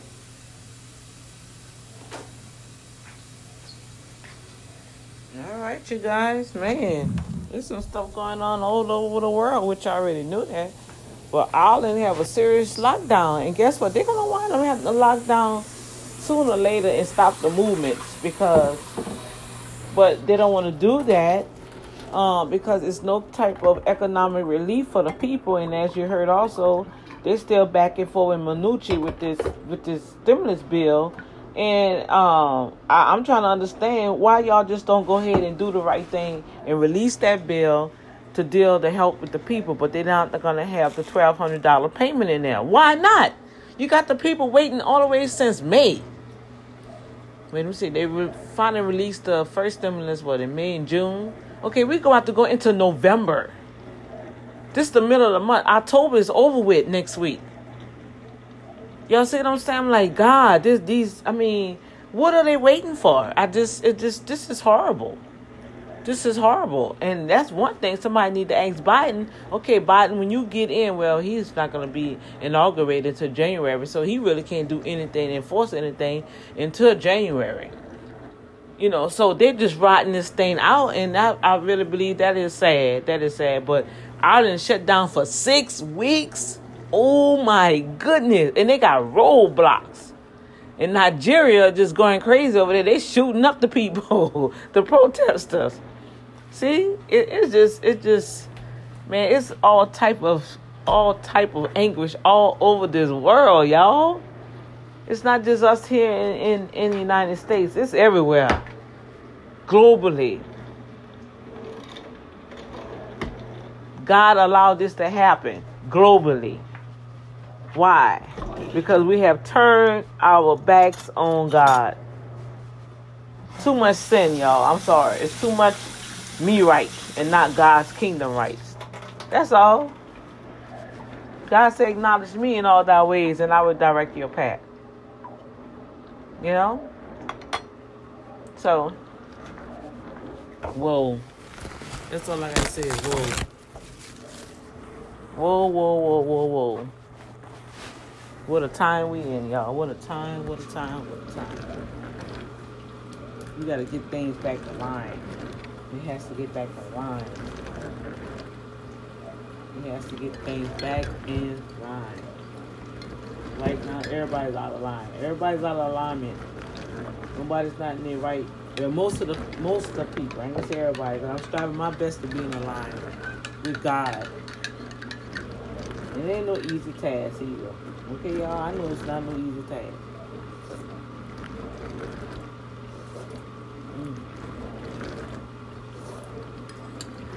I'm calling over here to this house. Ain't nobody answering the doggone phone. That my nephew, he got to get up and get on this bus because he getting put out of school, y'all. But matter of fact, he's already put out of school. We got to go to a meeting Monday. This boy went to school and wasn't doing nothing in school, y'all. Nothing. That's why I'm calling him out. Nothing. And he think it's a joke. You know. And he just don't understand his grandfather is trying his best to take care of him. Because y'all know my mama was taking care of them children before my mama died. And me and my daughters was talking. It's like, wow.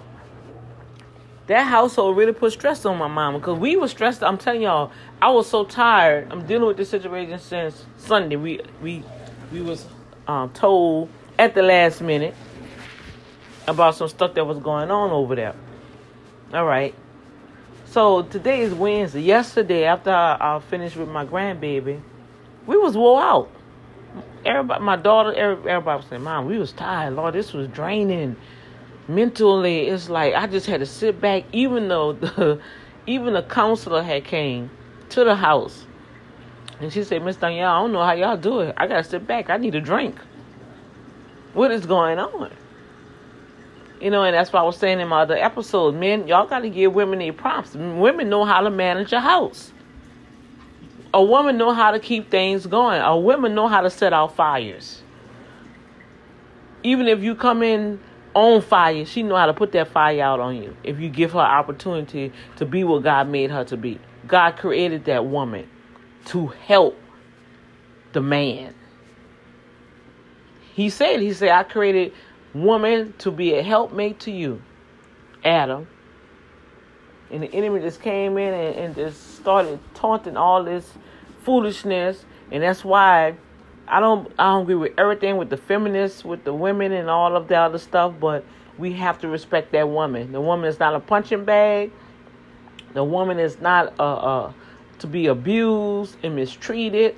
A woman has value. And I guess I'll take this day to talk about domestic violence because I come out of that. And I just want to encourage men, respect your woman, okay? Respect your woman.